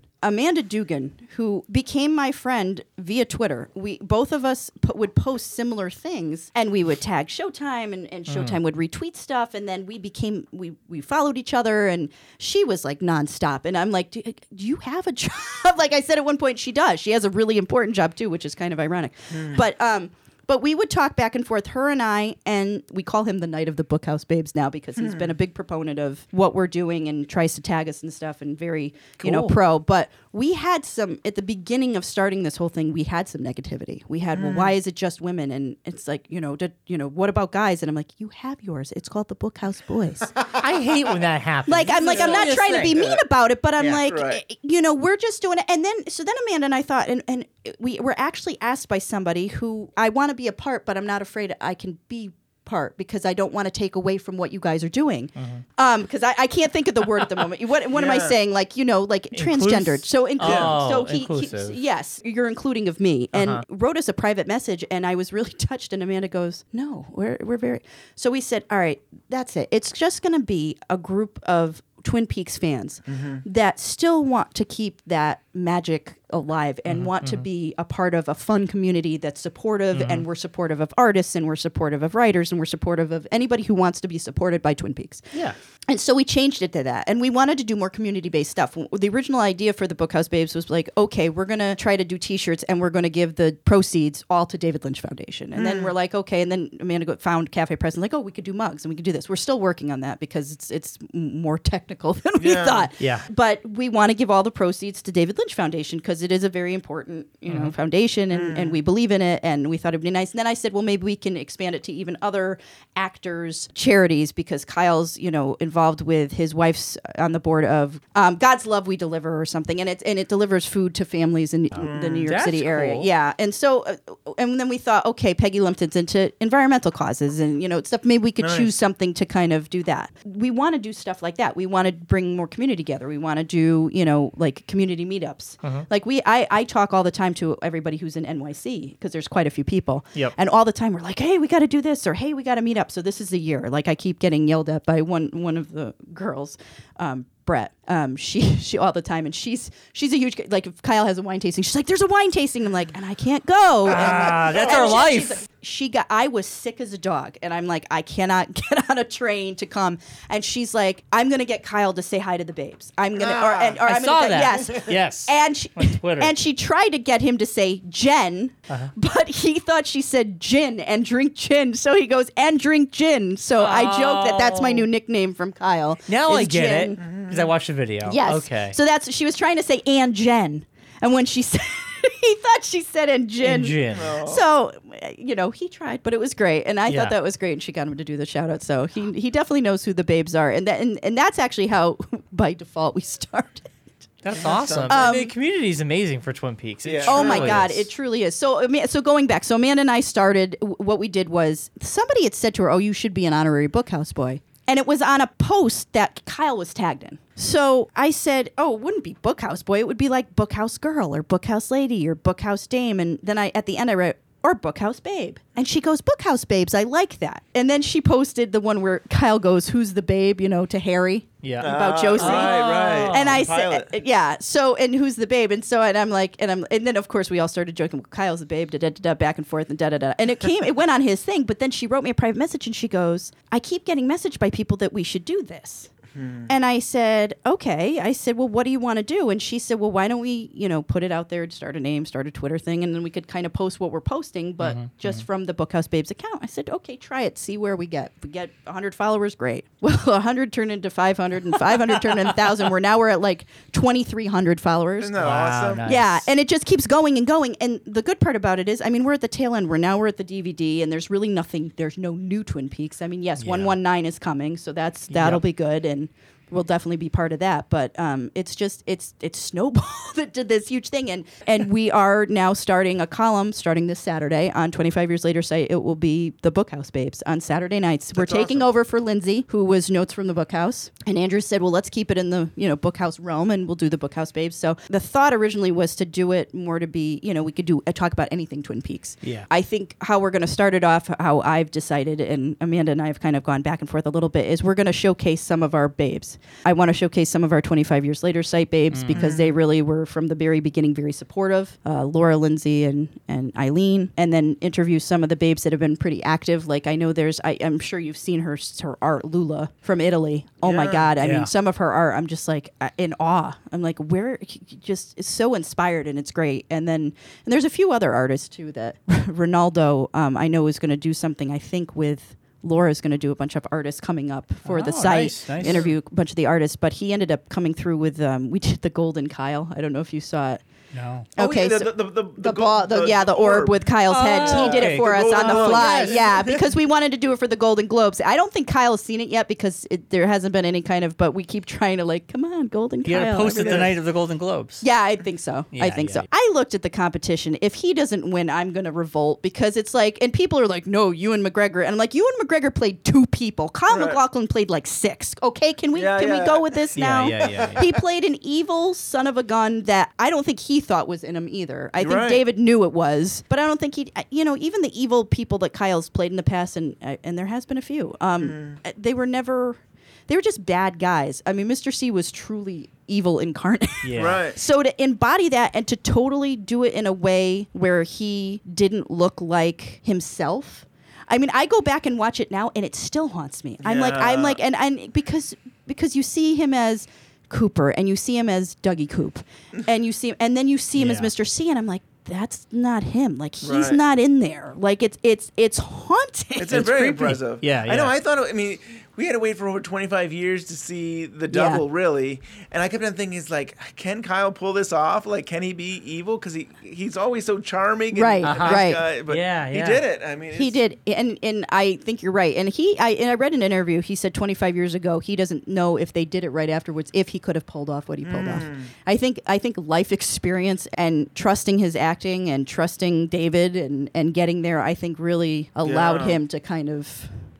Yes, and we appreciate all the fans and the community that's totally embraced us. I mean, it's about, fantastic. Yeah, it's about ideas, and I love the theories, and that's what I think Lynch has taught me, and I think a lot of fans, if you're a true fan of Lynch, you realize all opinions matter. I mean, they all make sense, and you don't have to like one, but if you don't, guess what? There's another one. Right? Yeah, it's absolutely. great. I love it, and I think that's what makes Twin Peaks so amazing. It's whatever you want it to be. And you could also follow the Babes on Twitter. It's the Bookhouse at the Bookhouse Babes. You could follow us on Twitter and stay tuned for more from the Babes as well. And at Saturdays, our column, look for that on 25 Years Later site. So you could find us everywhere. We're going to be everywhere. We're going to take over the world with you guys. Awesome. Thank you, JC.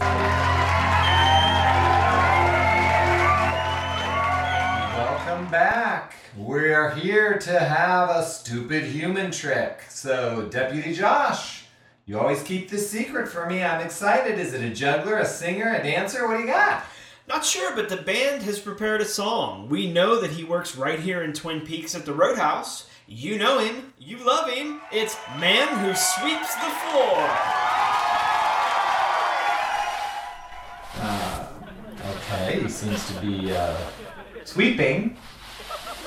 Yeah, And he is, looks to me like he is, what would you call that, sweeping? That is a big pile of dust. I assume at some point, something's gonna happen? I think this is it.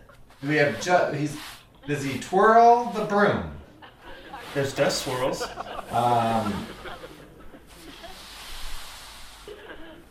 Boy, this is still going on, huh? Long sweep. Right now, this is the only thing on Twin Peaks Unwrapped right now. This right here, this guy sweeping. I don't think you call that dead air. No, it's close though. It's dying, I'm pretty sure. Woo! I don't know how long this is going to go on, but let's roll a clip of musician Christabel and then makeup artist Debbie Zoller, because honestly, this is not sweeping me away.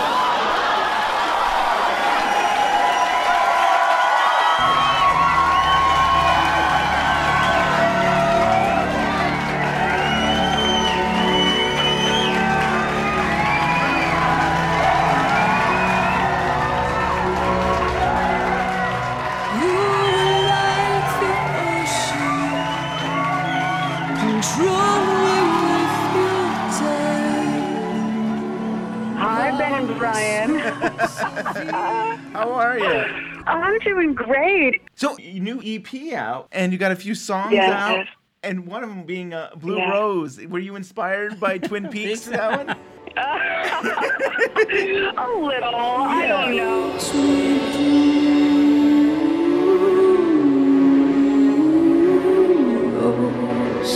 You know, speaking for myself, but you know, part of what makes Twin Peaks so special is that there's these super vivid, like, elements that are iconic. The Blue Rose is so arresting, the idea of it, the enigmatic nature of the Blue Rose. And, you know, and when I think of the Blue Rose, it's just this kind of unattainable, it doesn't actually exist, but there's something about it that's palpable.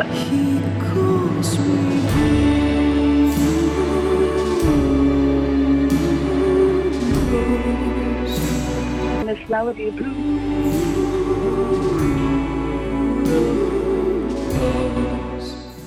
and kind of just this weeping, kind of epic feeling, and I just went with it.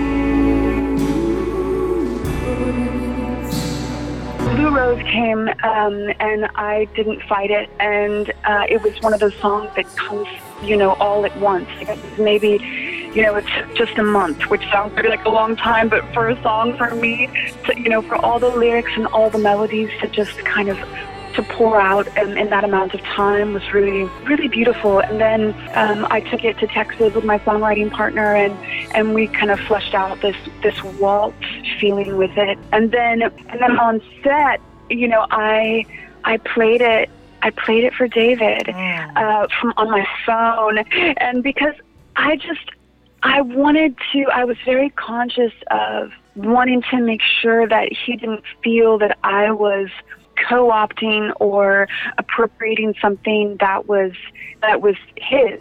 But David doesn't feel like the things are his. He feels like he's presenting things that are in the world in his own way. So it's the same thing where, you know, like I'm paraphrasing, but there was something where somebody was like, well, you know, everyone's doing the chevron thing now. You know, the chevrons are everywhere. He's like, I didn't make up the chevron. He's like, you know, why? You know, like, but I mean, come on. I mean, the cultural relevance of the chevron pattern in Twin Peaks is just, it's hugely significant. And so I'm sure that that's a part of why chevron came back in such a big way. But, you know, so when I played Blue Rose for David, he just smiled, and there was so much going on. He said, I like it. And for David, you know, that was enough for me, because he's never shy at giving his strong opinion, you know, one way or another. And really, I don't know how he felt about it, but in that moment, he celebrated my art and, you know, and gave me a sweet smile, and that was enough for me. So then many months would pass, and then when I was making my new EP, I really felt like for the song Blue Rose, it was the time for it to come. And there's always a bit of trepidation around that, because again, you know, people, fans of Twin Peaks, you know, you can rub them the wrong way, man. It is some delicate territory. And I have, you know, a bit of a history of rubbing fans the wrong way. And, not us. You know, Yeah. I know. I want to rub the right way. I do, but at the same time, you can't have any attachment to that. As I've learned, you know, you have to just do what you do and give it and just let it go and hope for the best, and whatever happens is what happens. I really love your song. Even associated with Twin Peaks, I love it. I think I love it because it feels like a special kind of love. Like there's this some kind of special love that you have, that unique love, the blue rose. So it's so pretty, and I just love it. I love all your music, but this is, I don't know, there's something special about that song. I appreciate that.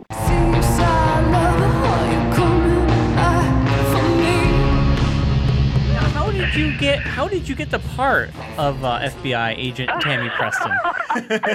I like to say, well, I feel like I auditioned for about 17 years. With David, right? Yeah.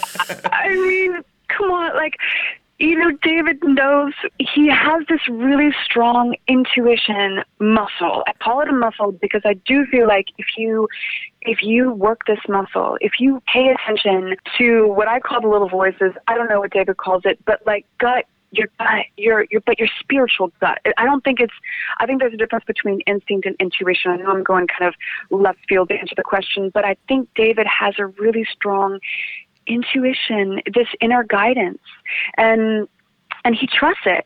And the more you trust your intuition, I think the more it works for you. And I think David had an intuition that I would be Tammy, and I would be a Tammy that would be fulfilling for his vision. And I was never told that Tammy was written for me. I don't think she was written for me. I think that what Tammy was really super bright. Her descriptor was hyper intelligent and professional.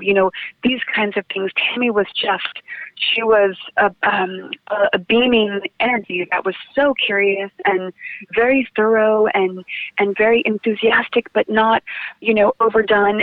And eventually I started creating what Tammy was for me. There was not like a lot that was drilled into me about who Tammy was supposed to be. I think David knew me as a person, and he had this visualization of Tammy, and he brought the two together, and it worked for him. Christabel, what I really love about your acting performance is the way you're able to say things without actually saying things in dialogue. I mean, the way your body language is, I really connected with that, and I kind of look at the way Tammy reacts with Diane. There seems like they're having like disagreements, but without talking and stuff. Did you see it that way? Did you see it that way when you were performing? Good news is, even for someone who's not an actor, if you're around people who are great actors, it just kind of, you're just reacting. You're just kind of like, Laura Dern is so gifted that you're just in a moment with the woman who is Diane, and everything around you is facilitating this possibility of being this character. So when everyone's present and everyone is kind of giving themselves over to the moment, these things just happen and just happen like you would if you were in a room with such a strong entity that is Diane. Things are brought out of you, and Laura Dern was completely encompassing that entity, and things just happen, and then as I'm very comfortable around David at this point, and then became very comfortable around Miguel. So you've got like just all these entities that are working together, and so things get brought up, and reactions just kind of happen. And as long as I wasn't trying to be restrictive, and I was just really looking to be in the moment and being Tammy as fully as I could, and letting Christabel just, she's in the back there somewhere. I just made sure I knew my lines so that was just flowing from me, right? So as long as the lines were not, I didn't have to reach for them. They were just tip of my tongue. So then I let everything else infuse the character. The lines naturally came out because I knew them backwards and forwards, and then you hope for the best. But, a lot of this was one takes and two takes. I mean, it was happening so fast, but this was like a well-oiled machine, and it was just happening. I'm dressed in character. Everyone's in character. David calls me Tammy, whether the camera's rolling or not. Once I'm on set, I'm Tammy, and so you're just, with all of those things, and then it conjures up this otherness, and then you've got Twin Peaks. Well, Christabel, it's been so good talking with you, and we could talk forever, but we'd love maybe another time we could have you on and talk more. Yeah. And your EP, your new EP, and you're touring, and you're so busy. It's so exciting. Thank you so much. Oh, thank you both, Ben and Brian. It's been lovely. You're super, super. Lots of light, lots of good juju. I appreciate that.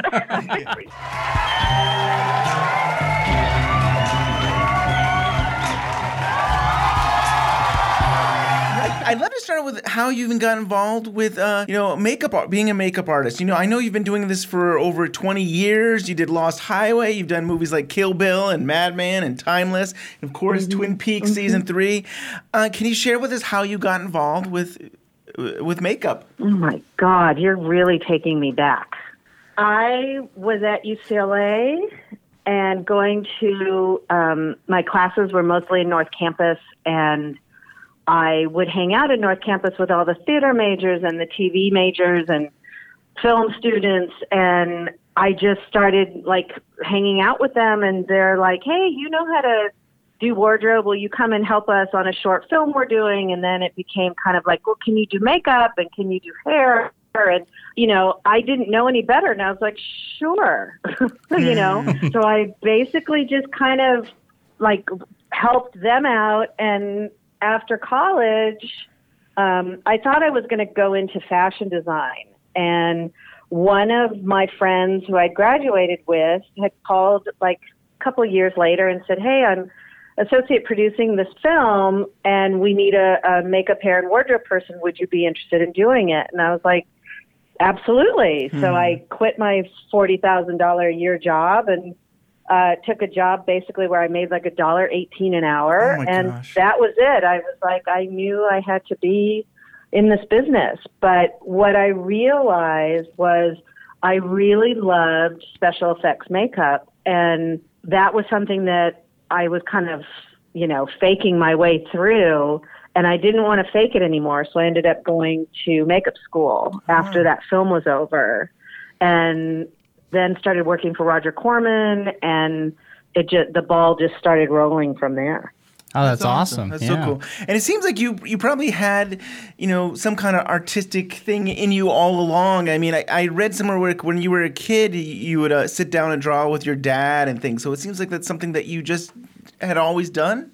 Yes, that's exactly. My dad was an engineer for Rockwell, and he would, come home every night and basically draw with me because that's what he would do, So he would sit in his office drawing his Skylabs and, all the different Apollo, space capsules and stuff. And I would sit there and try and pretend to do the same. So I think, and then my mom was also very artistic. So I think that's kind of how I was able to blend the two.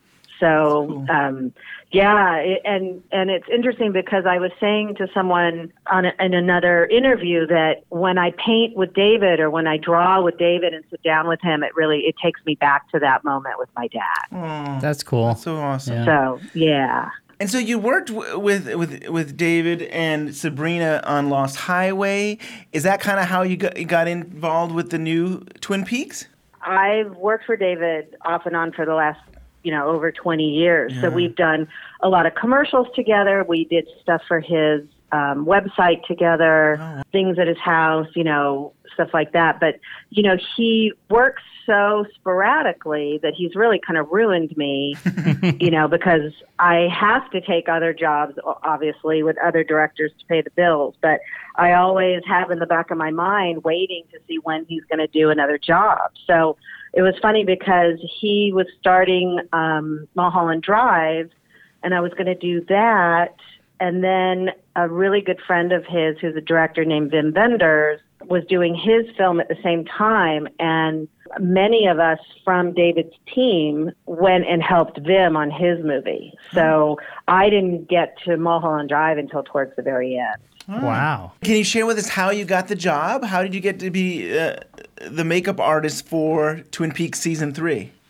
Well, I kind of, knew that something was brewing about 5 years prior because I got these emails from Sabrina, from David, asking me some very specific questions. And I didn't know it was Twin Peaks. I didn't know what the project was. I just knew that there was something brewing. Yeah. And then I, just like everybody else, heard it and read it on, Twitter and Daily Variety and all of those things. And I think I was at work and I jumped out of my chair and ran outside and called Sabrina immediately. And I'm like, is there something that you need to tell me? And she did the same thing. She started laughing. And then I started laughing. And she's like, yes.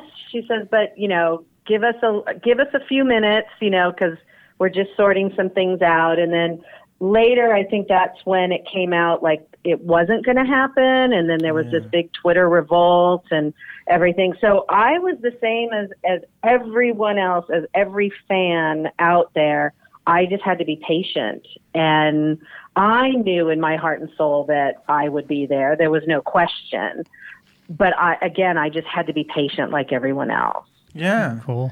Now, I might get the dates wrong, but I feel like was it March 2015 that you actually did get the job? Like, would it be maybe 6 months before production that you started? Oh, easily. Yeah. It was probably around, I want to say between January, February. Okay. Because I went up to David's house. I live around the corner from him, so it takes me 10 minutes to get there. That's cool. One day Sabrina called and said, you need to be here. And I'm like, what? And she's like, you need to be here now. Like everything was, when they call, you answer kind of thing. I ran over to the house and, he was in his art studio and gave him a big hug. And, we just sit and talk and paint and drink coffee and he smokes and, and we just sat there and I said, so we're going to do this. And he goes, yeah, we're going to do this. I'm like, okay. And he goes, are you ready? And I said, are you ready? Because, he was there. He had to be there every day. And he has more stamina than anybody I know. I was allowed to read the script, but I had to be at his house to read it. Wow. And because they didn't have any production offices, so everything was based out of his house. So I would go and I would read a little bit and absorb that. And then I would go back and read a little bit more and absorb that. Because I was not allowed to have my own copy of the script. There was only, I think, 5 scripts total. Obviously, Scott, the first AD, had his, and the costume designer was allowed to have hers, but none of us were allowed to have our own copies. So I had to memorize everything. Wow. Yeah. I know they always say Kyle is the only one that read the whole script, but they're talking about actors. But as part of the crew, you actually did get to read the whole script before production. I mean, I guess you had to. Yeah. Yeah. That is something else. I must have read it 5 times backwards and forward. Wow. Because I had to have everything in my head so that I knew continuity, to the best of my ability and knew what I needed to prepare for, which you can never prepare, but that's besides the point. I mean, there's several different actors who were playing different versions of themselves or other characters. I mean, if we're talking about Kyle, we have Dougie manufactured version, and we have Cooper, and we have Mr. C. What goes into planning for these characters? Well, I think that, when you're planning something like this, that's the problem, is that you can't think too hard. You have to kind of shut your brain off and let your creative juices start to flow and let the artistic, qualities that you bring to the table happen. And so, you basically, like, I would have my arsenal of products that I would bring with me. And people always say, why do you need all this stuff? And it's like, well, because you just don't know what you're going to need and what you're going to pull from. And I think that's one of the beauties of working with David. He gives me the free range of being able to create a character, but it's also within very specific boundaries that he's created in his mind. Yeah. But yet at the same time, we don't necessarily always talk about what those boundaries are. So I won't know a boundary until I've hit it. Oh. Wow. So I always leave a percentage of a makeup for David to complete. Oh, okay. So if there's a character that maybe I'm not completely 100% sold on what I've done, I'll bring like makeup brushes with me. I'll bring products with me. And if it's the first time when I always look at David's reaction when they walk on set. So that tells me, you know, if I'm within the parameters of what I'm supposed to be. And then sometimes I'll see a look on his face and his hand starts to shake, like it starts to get all active, you know, like he's squeezing his hand like as if there was an invisible ball in his hand. And that's when I know he wants to put his hands into it.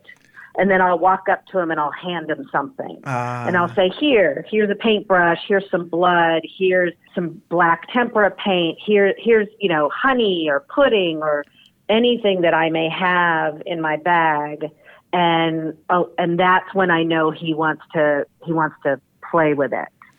And that's something. Yeah, wow. I was wondering what that collaboration was like because you know you're the makeup artist, and yet David from time to time, and we see this in the documentaries that he from time to time he's doing something. I think with Nadu that he was like just doing adding a couple things to her face. So I think that's really fascinating. So you share this experience and you let him do the final touches to it. I mean that's so nice. Oh, absolutely. I think just being there on a daily basis was one of my top life experiences, just working with David and being so respected for the job that we did. And every day we brought it, and every day to be with him and experiencing this whole phenomenon is quite something, because I was a fan of the series. I didn't work on it. I didn't know him at that time. So to just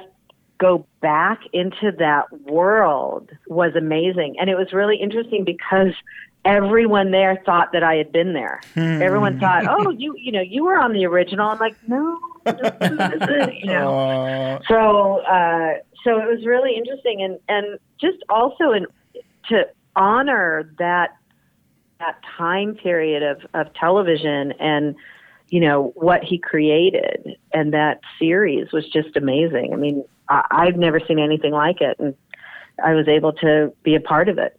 That's awesome, yeah. And you mentioned the original series. You actually are friends with the previous makeup artist, aren't you? So you were able to be... Yes. You could yes. And I told her that, you know, I was picking up the baton where she left it, and that I was so grateful for the characters and the choices that she had made, and I was just picking up her work and bringing it to the next place. Yeah, so nice.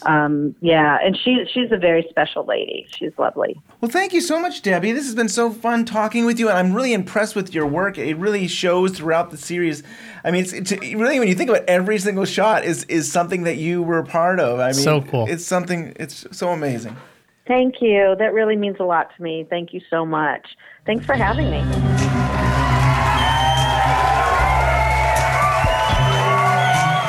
Welcome back to this Best of Clip. And what can make a Best of Clip show better?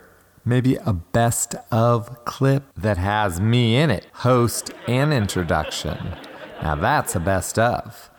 I was lucky enough to be on Twin Peaks Unwrapped this year to tell them that I had finally met Sheryl Lee, and I had this great idea of sending them the picture of Sheryl Lee and I at the time when we were actually recording the interview, and I totally scammed Ben and Brian. They didn't know I was coming on the podcast to talk about Sheryl Lee at all. They thought I was totally coming on to talk about the Letterman book. And so while we're talking, I sent this picture to them, and, you know, it made a nice moment when they saw it and everything. Scott! So I thought it was... Scott! I thought it was kind of... What? I mean, what the heck is going on here? Scott! I mean, I actually wrote this show, and they're breaking in on me? Scott! What is this? Schaefer, what are you doing here? Huh? You're interrupting me. Schaefer, hey, what's going on?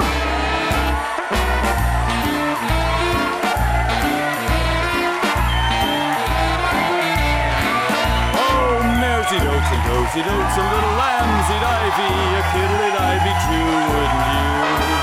Oh, mares eat oats and cows eat oats and little lambs eat ivy. A kid'll eat ivy too, wouldn't you? Now if the words sound queer or funny to your ear, a little bit jumbled and jivey, sing mares eat oats and does eat oats and little lambs eat ivy. Oh, mares eat oats and does eat oats and little lambs eat ivy. A kid'll eat ivy too, wouldn't you? A kid'll eat ivy too, wouldn't you?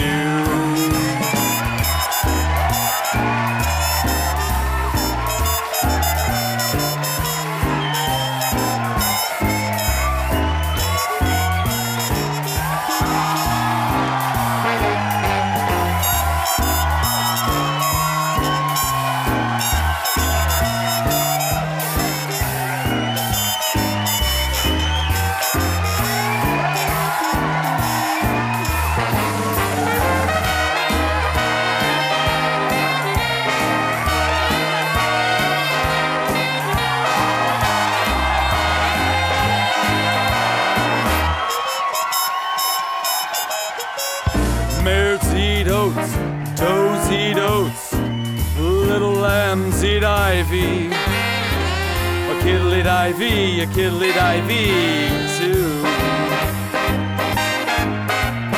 Mares eat oats, does eat oats, little lambs eat ivy. A kid'll eat ivy too, wouldn't you, wouldn't you? Now if the words sound queer or funny to your ear, a little bit jumbled and jivey, sing mares eat oats and does eat oats, little lambs eat ivy. Mares eat oats, does eat oats, little lambs eat ivy. A kid'll eat ivy, a kid'll eat ivy. A kid'll eat ivy, a kid'll eat ivy. Yes, baby, tell me, wouldn't you?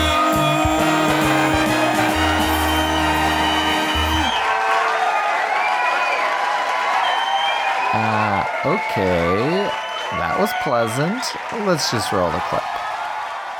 So, Scott, what have you been up to lately? What's going on within your life? Well, so much is going on, and I just feel like we have to start out this way. We have so much to cover, and I get that. But the question is, do you guys have your phones in front of you?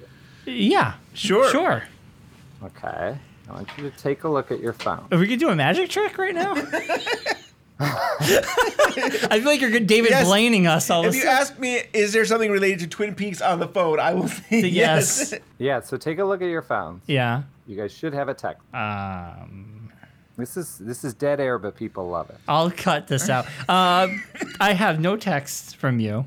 A few moments later. It's coming. All right. Because while it's coming, I'll just say this is what I've been up to. And I've been dying to tell you. Oh. 6.5 hours later. It's downloading. I know. It's never been this slow. 2.4 megabytes You know, here. in a normal circumstance, we'd get this instantly. But Yes, because right. we're on a show... I know it. It's fun. Play a little Twin Peaks music. How come we both can't get it? A few moments later. Isn't that weird? It's the internet here. What, it's not coming through? This was like my big plan. This is why I'm here. Hold on. 3 days later. Are you tricking us? Is this just an image of downloading? Is this just an image? That would be killer, Scott. Did you just send us an image? An image of nothing. Yeah. I'm trying to kill the show from the top. Yeah. Did you This was my gift because I'm so concerned. All right, hold Okay, on. I'm I'll trying shut up something the else. Wi-Fi, This is turn it back horrible. on, and hope that it fixes it. 3:28 a.m. But I'm going to send it as an email. I just want to be sure I have. Do you guys have your email with you? Yes, our email's I just open. sent you an email. Yes. Check the email. And this is what I've been up to. Whoa! It's a look-alike. we gotta say, Scott Ryan is posing with Cheryl Lee, which I have to imagine my you're in LA, gosh. maybe? Yes, She looks I am like in LA. I'm being held captive. She's holding a sign that says, "Please help me, call 911." Oh my gosh, your dreams have come true. Wow. So tell us everything. Everything. So, this is funny because I'm gonna I've start been crying sitting here on in a this. minute. I'm gonna start crying. Ben's crying, Scott. I'm very moved for you. And I could not tell anyone. I've kept this a complete secret, but it's been weighing on me. I've only kept things from you guys twice. One was when we were starting the Blue Rose, and it was killing me. And then that I finally met Cheryl Lee, and I feel like you guys have always been there telling me that I'm going to meet Cheryl Lee, and it's going to happen. And it did, and issue 8 of the Blue Rose will be the interview that I've been waiting to have my whole life. Gosh, you stalked her. You sent emails and letters, and and finally she said, "If you'll just leave me alone, I'll do the interview." It is funny because I don't have her contact information, so I may never be able to meet up with her again. What? But, So how did you get a hold of her? Like without contact information, it was just. Well, it was through someone else. Okay. And they set it up for me to happen. And Very nice. So the interview is exactly what I always dreamed of. I mean, I got to ask her all the questions I wanted to. This is an interview that I think Twin Peaks fans, I don't know. Maybe it's just because I've wanted it for so long, but I mean, it was great. She talked about everything. She answered all of my questions. We went through Firewalk with me. I'm man enough to say that both of us cried 3 times in the interview. Wow. Like, isn't that crazy? Yeah. I mean, because we were really getting into Laura Palmer, mostly with Firewalk with me and all the abuse that Laura goes through. She was a magical person. It was the greatest. It was it. So what I'm here to say is the Blue Rose is done. I'm over it. I can care less. No, I don't care if we ever do another thing. I got my Cheryl Lee interview. To hell with Twin Peaks. I'm out of here. Goodbye. Oh man, Scott, I'm so happy for you. Yeah, that is something. wild. And I know people can't see what we're seeing, but you see the two of you guys, hugging, and it's a beautiful picture of the two of you together. There. Is this photo, will it appear in the magazine so everybody can see? Well, I have to get things through John Thorne. He's a little more, I hate to say professional because I don't want to put me down, but more prim and proper, let's say, than me. But I would like to do a side piece that goes along with the interview. The interview was super long. I think we talked for 2.5 hours. Wow.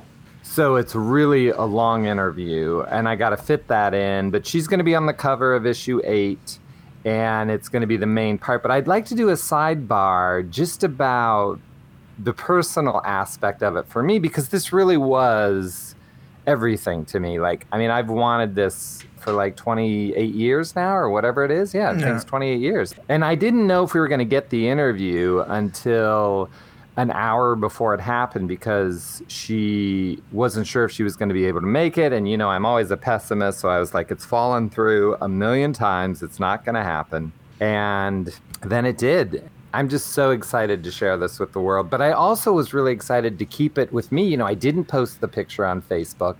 I didn't talk about it with anyone. Nobody knows. I mean, I'm coming out now because it's been killing me not to tell you guys. And I'm like, I want to share it with Ben and Brian. I should be breaking this story on my own podcast. But well, thank you, Scott. No, because you guys have always been so supportive of me. I'm like, I want to come on here and capture your guys' excitement, because it was great. We will be right back after Scott stops bragging to everyone in the audience about meeting Cheryl Lee. We get it. You met Cheryl Lee. Now get over it. This is Rob King with 25 Years Later. Our staff and editors would like to thank you for reading our site. We began as a site dedicated to the analysis of Twin Peaks, but today we are happy to share our expanded material for similarly intricate series, popular culture fandoms, film, and Shudder content. We will continue to extend our love for Twin Peaks' deep exploratory analysis in the fan community as we look to each of these. So please join us as we discuss film releases from A24, Shudder, and Shout Factory, as well as series like Lost, Northern Exposure, and The OA, just to name a few. And you won't want to miss our lineup of interviews from Twin Peaks cast and crew to the directors of Shudder original content and more. And as always, we hope to bring you thoughtful, deep analysis to the series that brought us together, Twin Peaks. So again, thank you always for your time and dialogue with 25YL. Are you having a hard time finding a good book to read about Twin Peaks? Did you finish binge watching Twin Peaks in quarantine and now you're looking for more?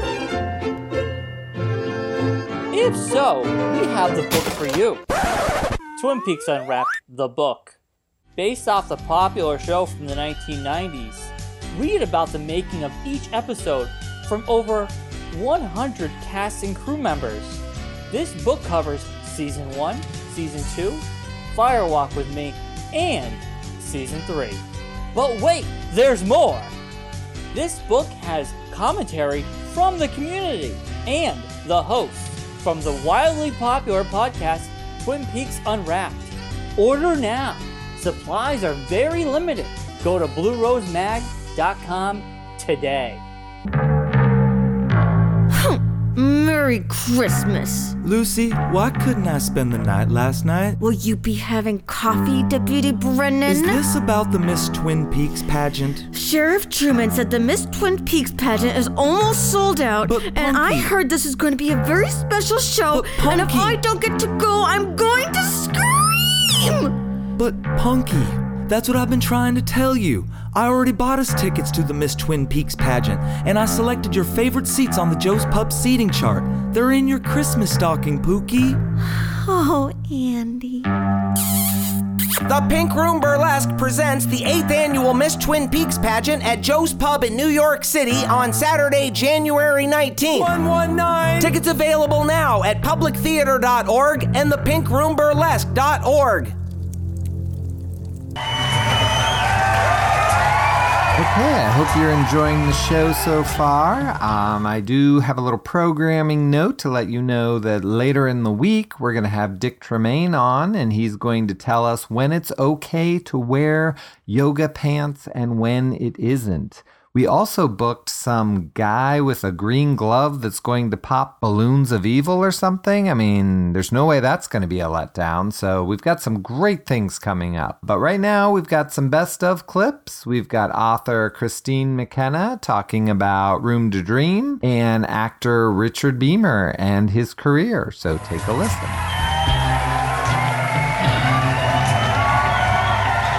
And we've got Christine McKenna on the phone. You know, in 1990's press kit for Wild at Heart, David's biography was just 4 words: Eagle Scout, Missoula, Montana. They almost called the book that. Did you really?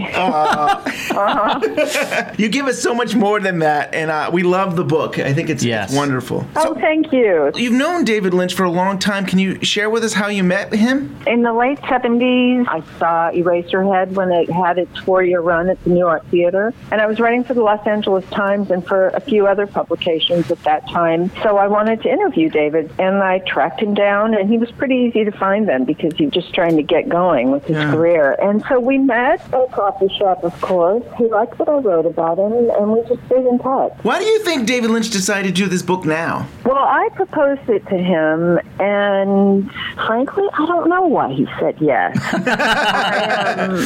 Well, the case I made for it was I said 2 things. He hates all the misinformation and wrong information that's out there about him. I said people are going to continue writing about your life, and here's a chance for you to get the story straight and tell it the way you want it told. And I also said other people make money off the story of your life. Why don't you? So he said yes. How'd you come up with a structure? So it's an interesting structure where you take a piece and he takes a piece. How did that come about? Well, that came about because I wanted David's voice to be as prominent as possible in the book, and I didn't want to just interview him and interweave his quotes with everybody else's quotes, partly because David has a very unfettered imagination. When he talks, he'll go down avenues you couldn't have even thought of. And I knew if I just interviewed him, I wouldn't get as much. He'd answer the questions I gave him, but there's a lot of stories in the book that there's no way they would have come up if I'd just been interviewing him. Like the Marlon Brando stories. It just seemed like a good way to make him really present in the book. I really like it. I think it works. I think it really did. Thank you. Did you do all the research, and then when all the research was done, you'd give him some of it, and he would then respond? I would write a chapter, complete a chapter, send it to him. He would read it. Then we'd have a session, and he would talk to me. And I would record it and turn it into text. And then he would edit that text. There were a lot of times that he cut things out. So that's kind of how his text was shaped. The part that you've recorded for the initial reaction, is that the audio that we hear in the audiobook? I haven't been able to bring myself to listen to the audiobook. Oh, yeah? But here's what happened with that. David and I were recording our parts the same week.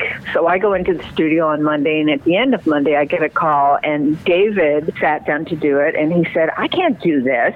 This just feels like bullshit. I'm not going to do this. And so I emailed him. I said, David, you are a great storyteller. You've told these stories many times. I'm going to go through the text, just annotate it, just say, this is that anecdote. Just tell that story. So that's how he did it. He didn't read the text. He told stories from the chapters.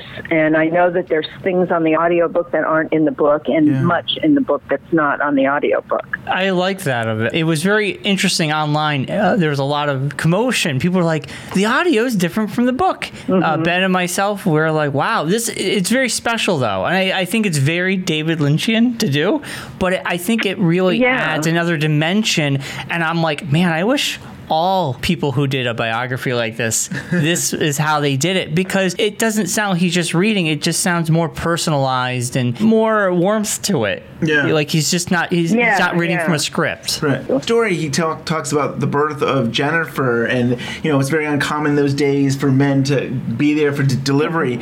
And in the audiobook, he goes and he says, it was beautiful and powerful. And then he goes on and he goes to a taxi, and the taxi driver says, it's a beautiful day, and he goes on and says, we went home, and all the kids in the neighborhood, he showed them the baby and stuff. And so it was like, this is so beautiful. And it's not in the book. That sounds great. It's so good. I wish he told me all that. He didn't. So wow. So I'm glad at least it's on the audiobook. Yeah.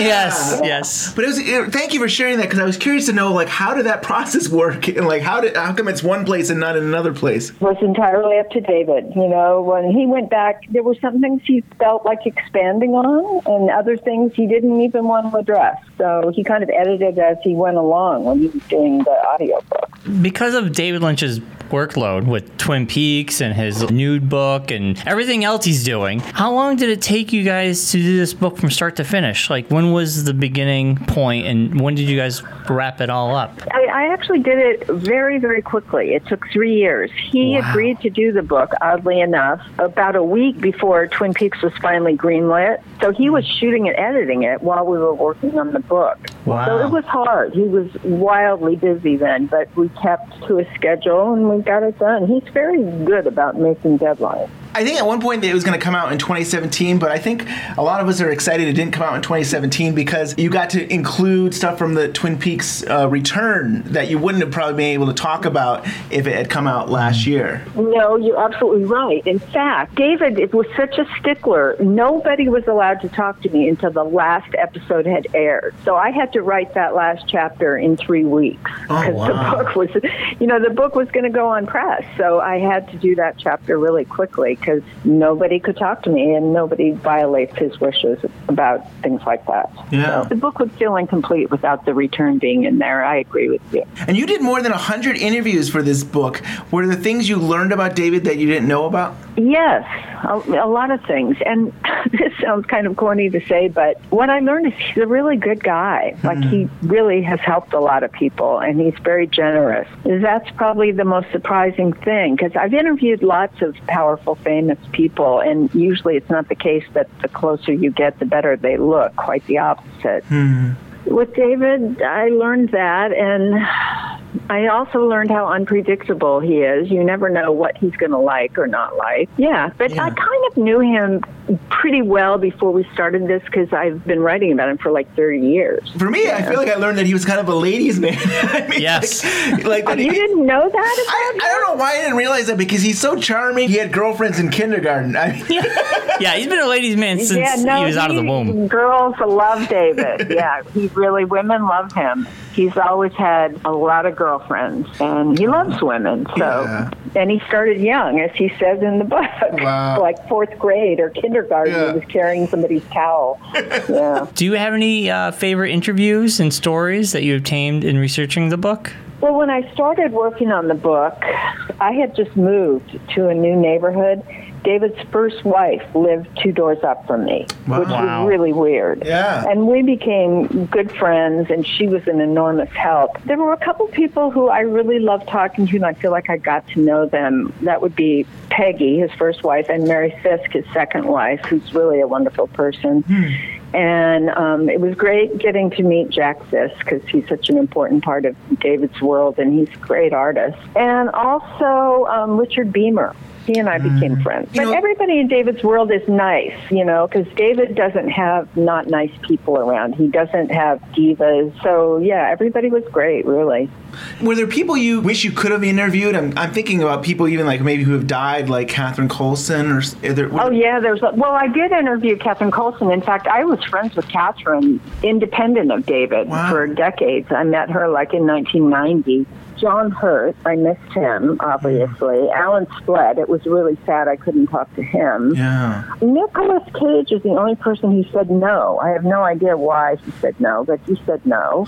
Patricia Arquette just never got back to me, even though I tried for 3 years to talk to her. And David's parents, it would have been great to talk to them because they're such the keystone to who he is. Yeah, that's true. But yeah, Alan Splett, it was really sad I couldn't talk to him because he was so brilliant, for one thing. Yeah. Yeah. And Jack Nance, of course. Of course. It's terrible I didn't get to talk to Jack Nance. Yeah. I was thinking there's a story about the father, and there was, I think, a mouse in the house, and he had to get a bat and beat it with clothes. It's like, whoa. Yes. And I'm thinking, boy, that seems so violent. I think that story is, I think that's a really violent story, and I included that. There's a couple stories like that, like when his father shoots a porcupine, and then he's trying to pop a cow. Right.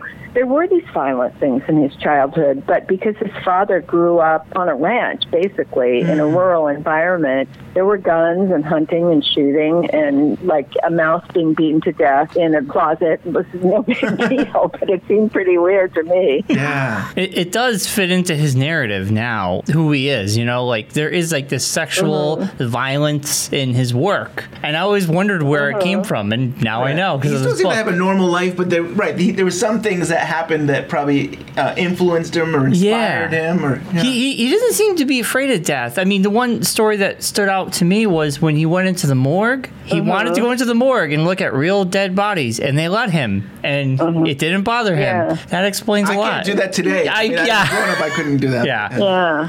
It's an interesting aspect of him. I think now his comfort with mortality has to do with his spiritual beliefs. He wasn't meditating when he visited the morgue, but I think that those kinds of understandings were just maybe an intuitive part of who he is. And what are you doing next? What are you working on now? Starting to get another book biography project off the ground, but I don't want to jinx it by saying who it's with, but that's what I'll be doing next after I recover from this. This was a big push. I had to totally focus to get this done in 3 years. So I'm goofing around a lot too right now. Well, the book is so impressive. It really shows the work that you put into it. It really is an incredible piece. Thank you for all you've done with this. Yeah. Well, thank you for all you're doing. We all love David, and he deserves our support. So we're on the phone with Richard Beamer. We know him as Ben Horne from Twin Peaks, but he's so much more, and I'm so excited to talk to you, Richard. I guess we're rolling now. Is that what that intro? Yes, we're rolling. We're rolling. Oh, you didn't roll the first part where I just said hello. Okay. I'm used to doing everything's behind the scenes. Yes. Which I find much more interesting than what ends up being in front of the camera. Twin Peaks is the exception. What was one of the first things you documented, and with what kind of equipment? I knew that when you were a teenager, teenager, you did photography, but I was just curious maybe what one of your first memories of documenting something would be. The first film I made was in Mississippi in 1964. So how old were you during that time? About 24, something like that. In summer of 64, it was about voter registration, and it was called Freedom Summer, and that had to do with blacks registering to vote. There was something called the Student Nonviolent Coordinating Committee, and college students, they decided to organize a voter registration in Mississippi because the blacks couldn't vote. So to do that, a lot of college-age folks who were interested in social issues and so forth went down to Mississippi that summer. The voter registration phase of the Mississippi Project consisted of a house-to-house canvass to try to encourage people to go to the courthouse and register to vote. When trying to encourage the people to register, the biggest problem you deal with is fear. Registration in Mississippi consists of filling out a long and extremely complicated form, in every way designed to eliminate the Negro. Like, by whom are you employed? Well, see, when you put by whom are you employed, you fired by the time you get back home. You know, heads rolled. And one of the things that happened there that made the summer very well known. Did you ever see a film called Mississippi Burning? I've seen it, but it's probably been 20 years or so since I've seen it. It had to do with that summer, and it was about all of us that were down there, and 3 boys were killed that summer. Well, they were found missing. Goodman, Cheney, and Schwerner. 2 guys were white guys from New York. One was a black guy from Mississippi. The FBI was looking for them all summer, couldn't find them. They suspected it was the local sheriff and his buddies. Turned out that it was. Wow. They found them near the end of the summer, buried under a dam. You know, you know how to make a dam in the country. You just get a big bulldozer and you dig a big hole and you bottle up like a little valley or something, and then, you know, wait for the rain. Well, the part where the bulldozer was building up the dam part, they found them under there. Oh my gosh! Did this happen before or after you decided to make a film about that summer? I went there, and it was at the end of the summer that they were found. Oh, wow! So it was we were done there, yeah. But I did not go to Mississippi to make a film. I went to Mississippi to be a part of voter registration. This was supposed to continue on in the winter. Other people were supposed to come down and do voter registration in the winter. So this was called the summer. Since we were the first group there, I got an idea that it might be interesting to make a little film, so the next wave of students and everyone that was coming down there would have some idea what they were getting into, because we did. I know that it was only a few years ago PBS did their own Freedom Summer documentary, and I know they used a lot of your footage for that. That's really cool. Yeah, it's never been out there all by itself. You know, I love your some of your photography work that you've shared over the years with Twin Peaks people. Like the last episode of Twin Peaks, I think for about a week or so, you did photography on the set. Can you share with us how you got involved with? Wow, you guys have been doing research, haven't you? We're good. Trying. Yeah. We're trying. Wow. It was the last episode. An episode took, It took 8 days to make it, so we always had a weekend in there. And, you know, since it was a big cast and all, generally I had 2 to 3 days work on the show. So I had done my time or whatever, and there was a feeling that this might be the last show, and we never had any photographers on the set. I mean, some people came down from the production office, I guess, and took some pictures, but there were no professional photographers that came in like do on movie sets and really color it. You know, I told David, I said, I like still photography, and no one's doing this. How about if I just sort of cover you, get your camera? That's pretty cool. And I love how you captured them. I mean, did you tell them how to react, or did they just pose? Or I mean, they just have these wonderful reactions that you get out of them. Yeah. It's just conversation. You know these people for the most part. I knew, some people better than others. And I think they felt free too. I mean, it was just, another actor taking some photographs. I don't think they thought, wow, Yeah. We're going to be talking about this 24 years ago.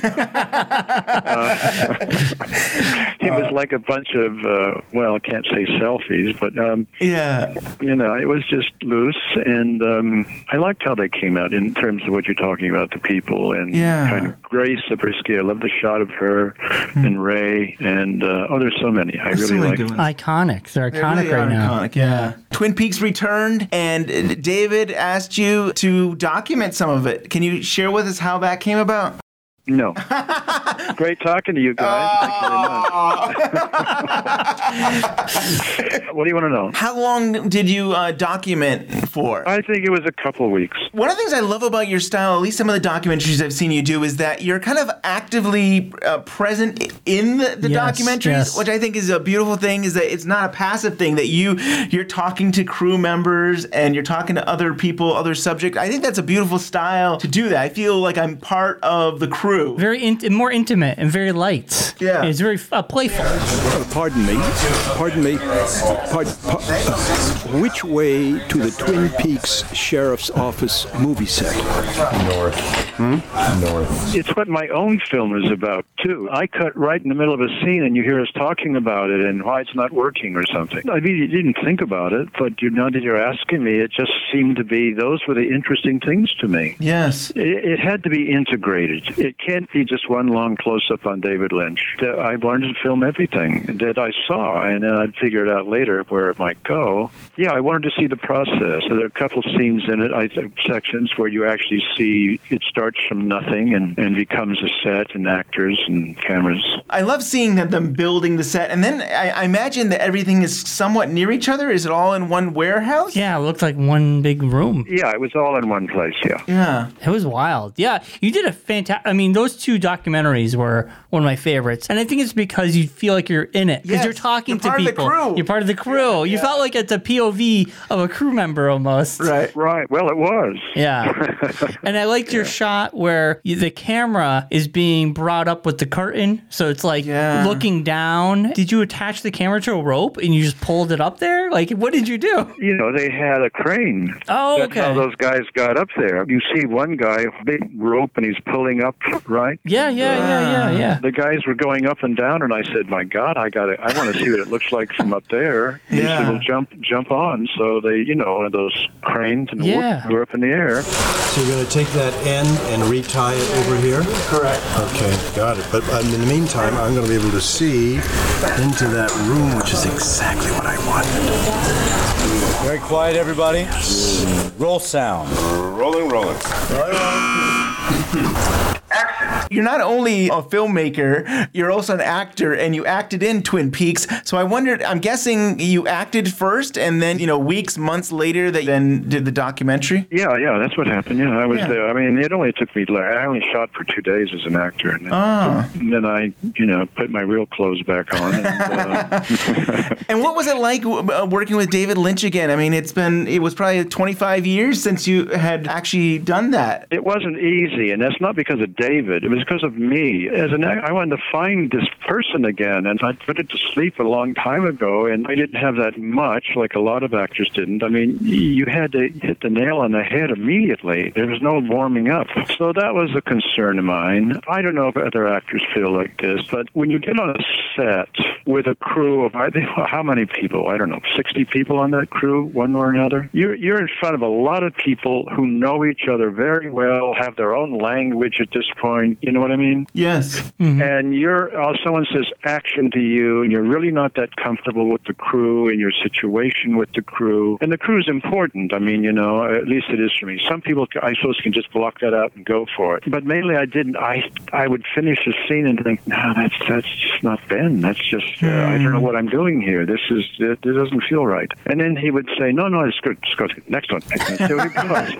So I said, okay, all right. What can you do? If he likes it, he likes it. But I wasn't completely living it yet. Whereas in the original, I finally started feeling really good. Whatever lines were given to me, I just had a feeling of how it would all go. So the part to me that felt very much like Ben, and I thought was my favorite scene of yours was when you're talking about your father giving you a bike, and I thought a beautiful scene. That was a good scene. It was such a beautiful scene, and I rewatched it today, and it's like, you know what? He seems like he's really trying to say there was better times. We didn't have this whole terrible violence and stuff. And I don't know. I just love that scene. I think you did an incredible job with that scene. Oh, thank you very much. Briefly, I'd love to just talk about 1991 or 90. Back in the day, acting. You could have been the killer. You were on the script, Ben as the killer. You actually did the scene of killing Maddie, and I just wondered, as an actor, what was that like for you? Where you knew you weren't really going to be playing that part. It wasn't really going to be on TV, but you had to go and act it anyways. Well, I was pleased because I knew the killer wasn't going to be in the show much longer. As it turns out, that wasn't the case. I mean, I should have remembered this is David Lynch, and if he wants to have the killer be alive, then that's where it's going to be. That's true. Yep. As far as that's concerned, I knew about it, and so did Ray. I think it was David called us into a room before. He said, "I want to talk to you," and he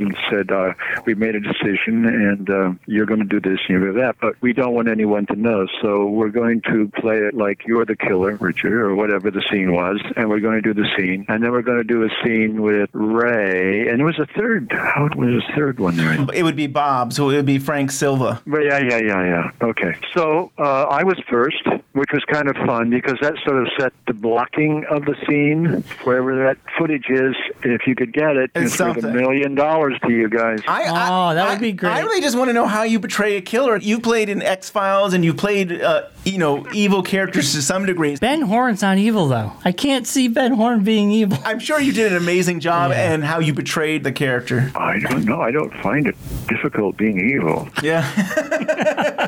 You know what I mean, guys? Yeah. Are you hearing me? I'm hearing you. It's not. It's fun doing all of that. Yeah, I thought you were the killer. That's right. So Brian is actually new to Twin Peaks. Only maybe 2 years ago, I introduced him to Twin Peaks, and that's how we've gotten started here. And so we were watching we'd only watch one episode a week. Yeah, and we would talk about it. And for the longest time, he thought Ben Horn was the killer. I thought Ben Horn was the killer. Yes. Seems right, doesn't it? Thank you, Richard, so much for your time. It really is an honor to get to talk to you. And I can't wait. My pleasure. I'm glad we finally got this together.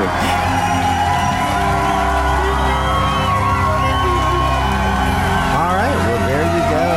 Another wonderful year of best of clips from the Twin Peaks Unwrapped podcast. Thanks for listening to Ben and Brian. They do the most wonderful show in the Twin Peaks community. We're so lucky to have them. It's fun that we can come out here and do a best of show where I get to make a fool of myself for them. And I hope you enjoyed our late night talk show extravaganza that we tried to pull off that really is just here to showcase the amazing guests that Ben and Brian get every year. We're just so excited to have them. Please be sure to go out and rate Twin Peaks Unwrapped as a great podcast. Always remember to subscribe to the Blue Rose magazine. We want to thank Josh Minton from the Red Room podcast, who played the sidekick tonight. And let's have Silencio play us off. And we had another great year.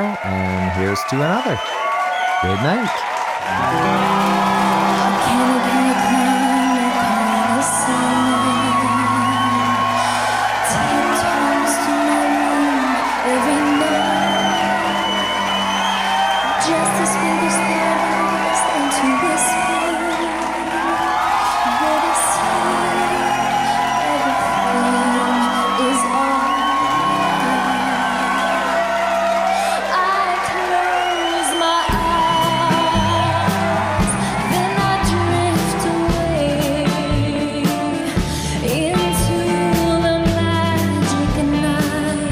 I softly say,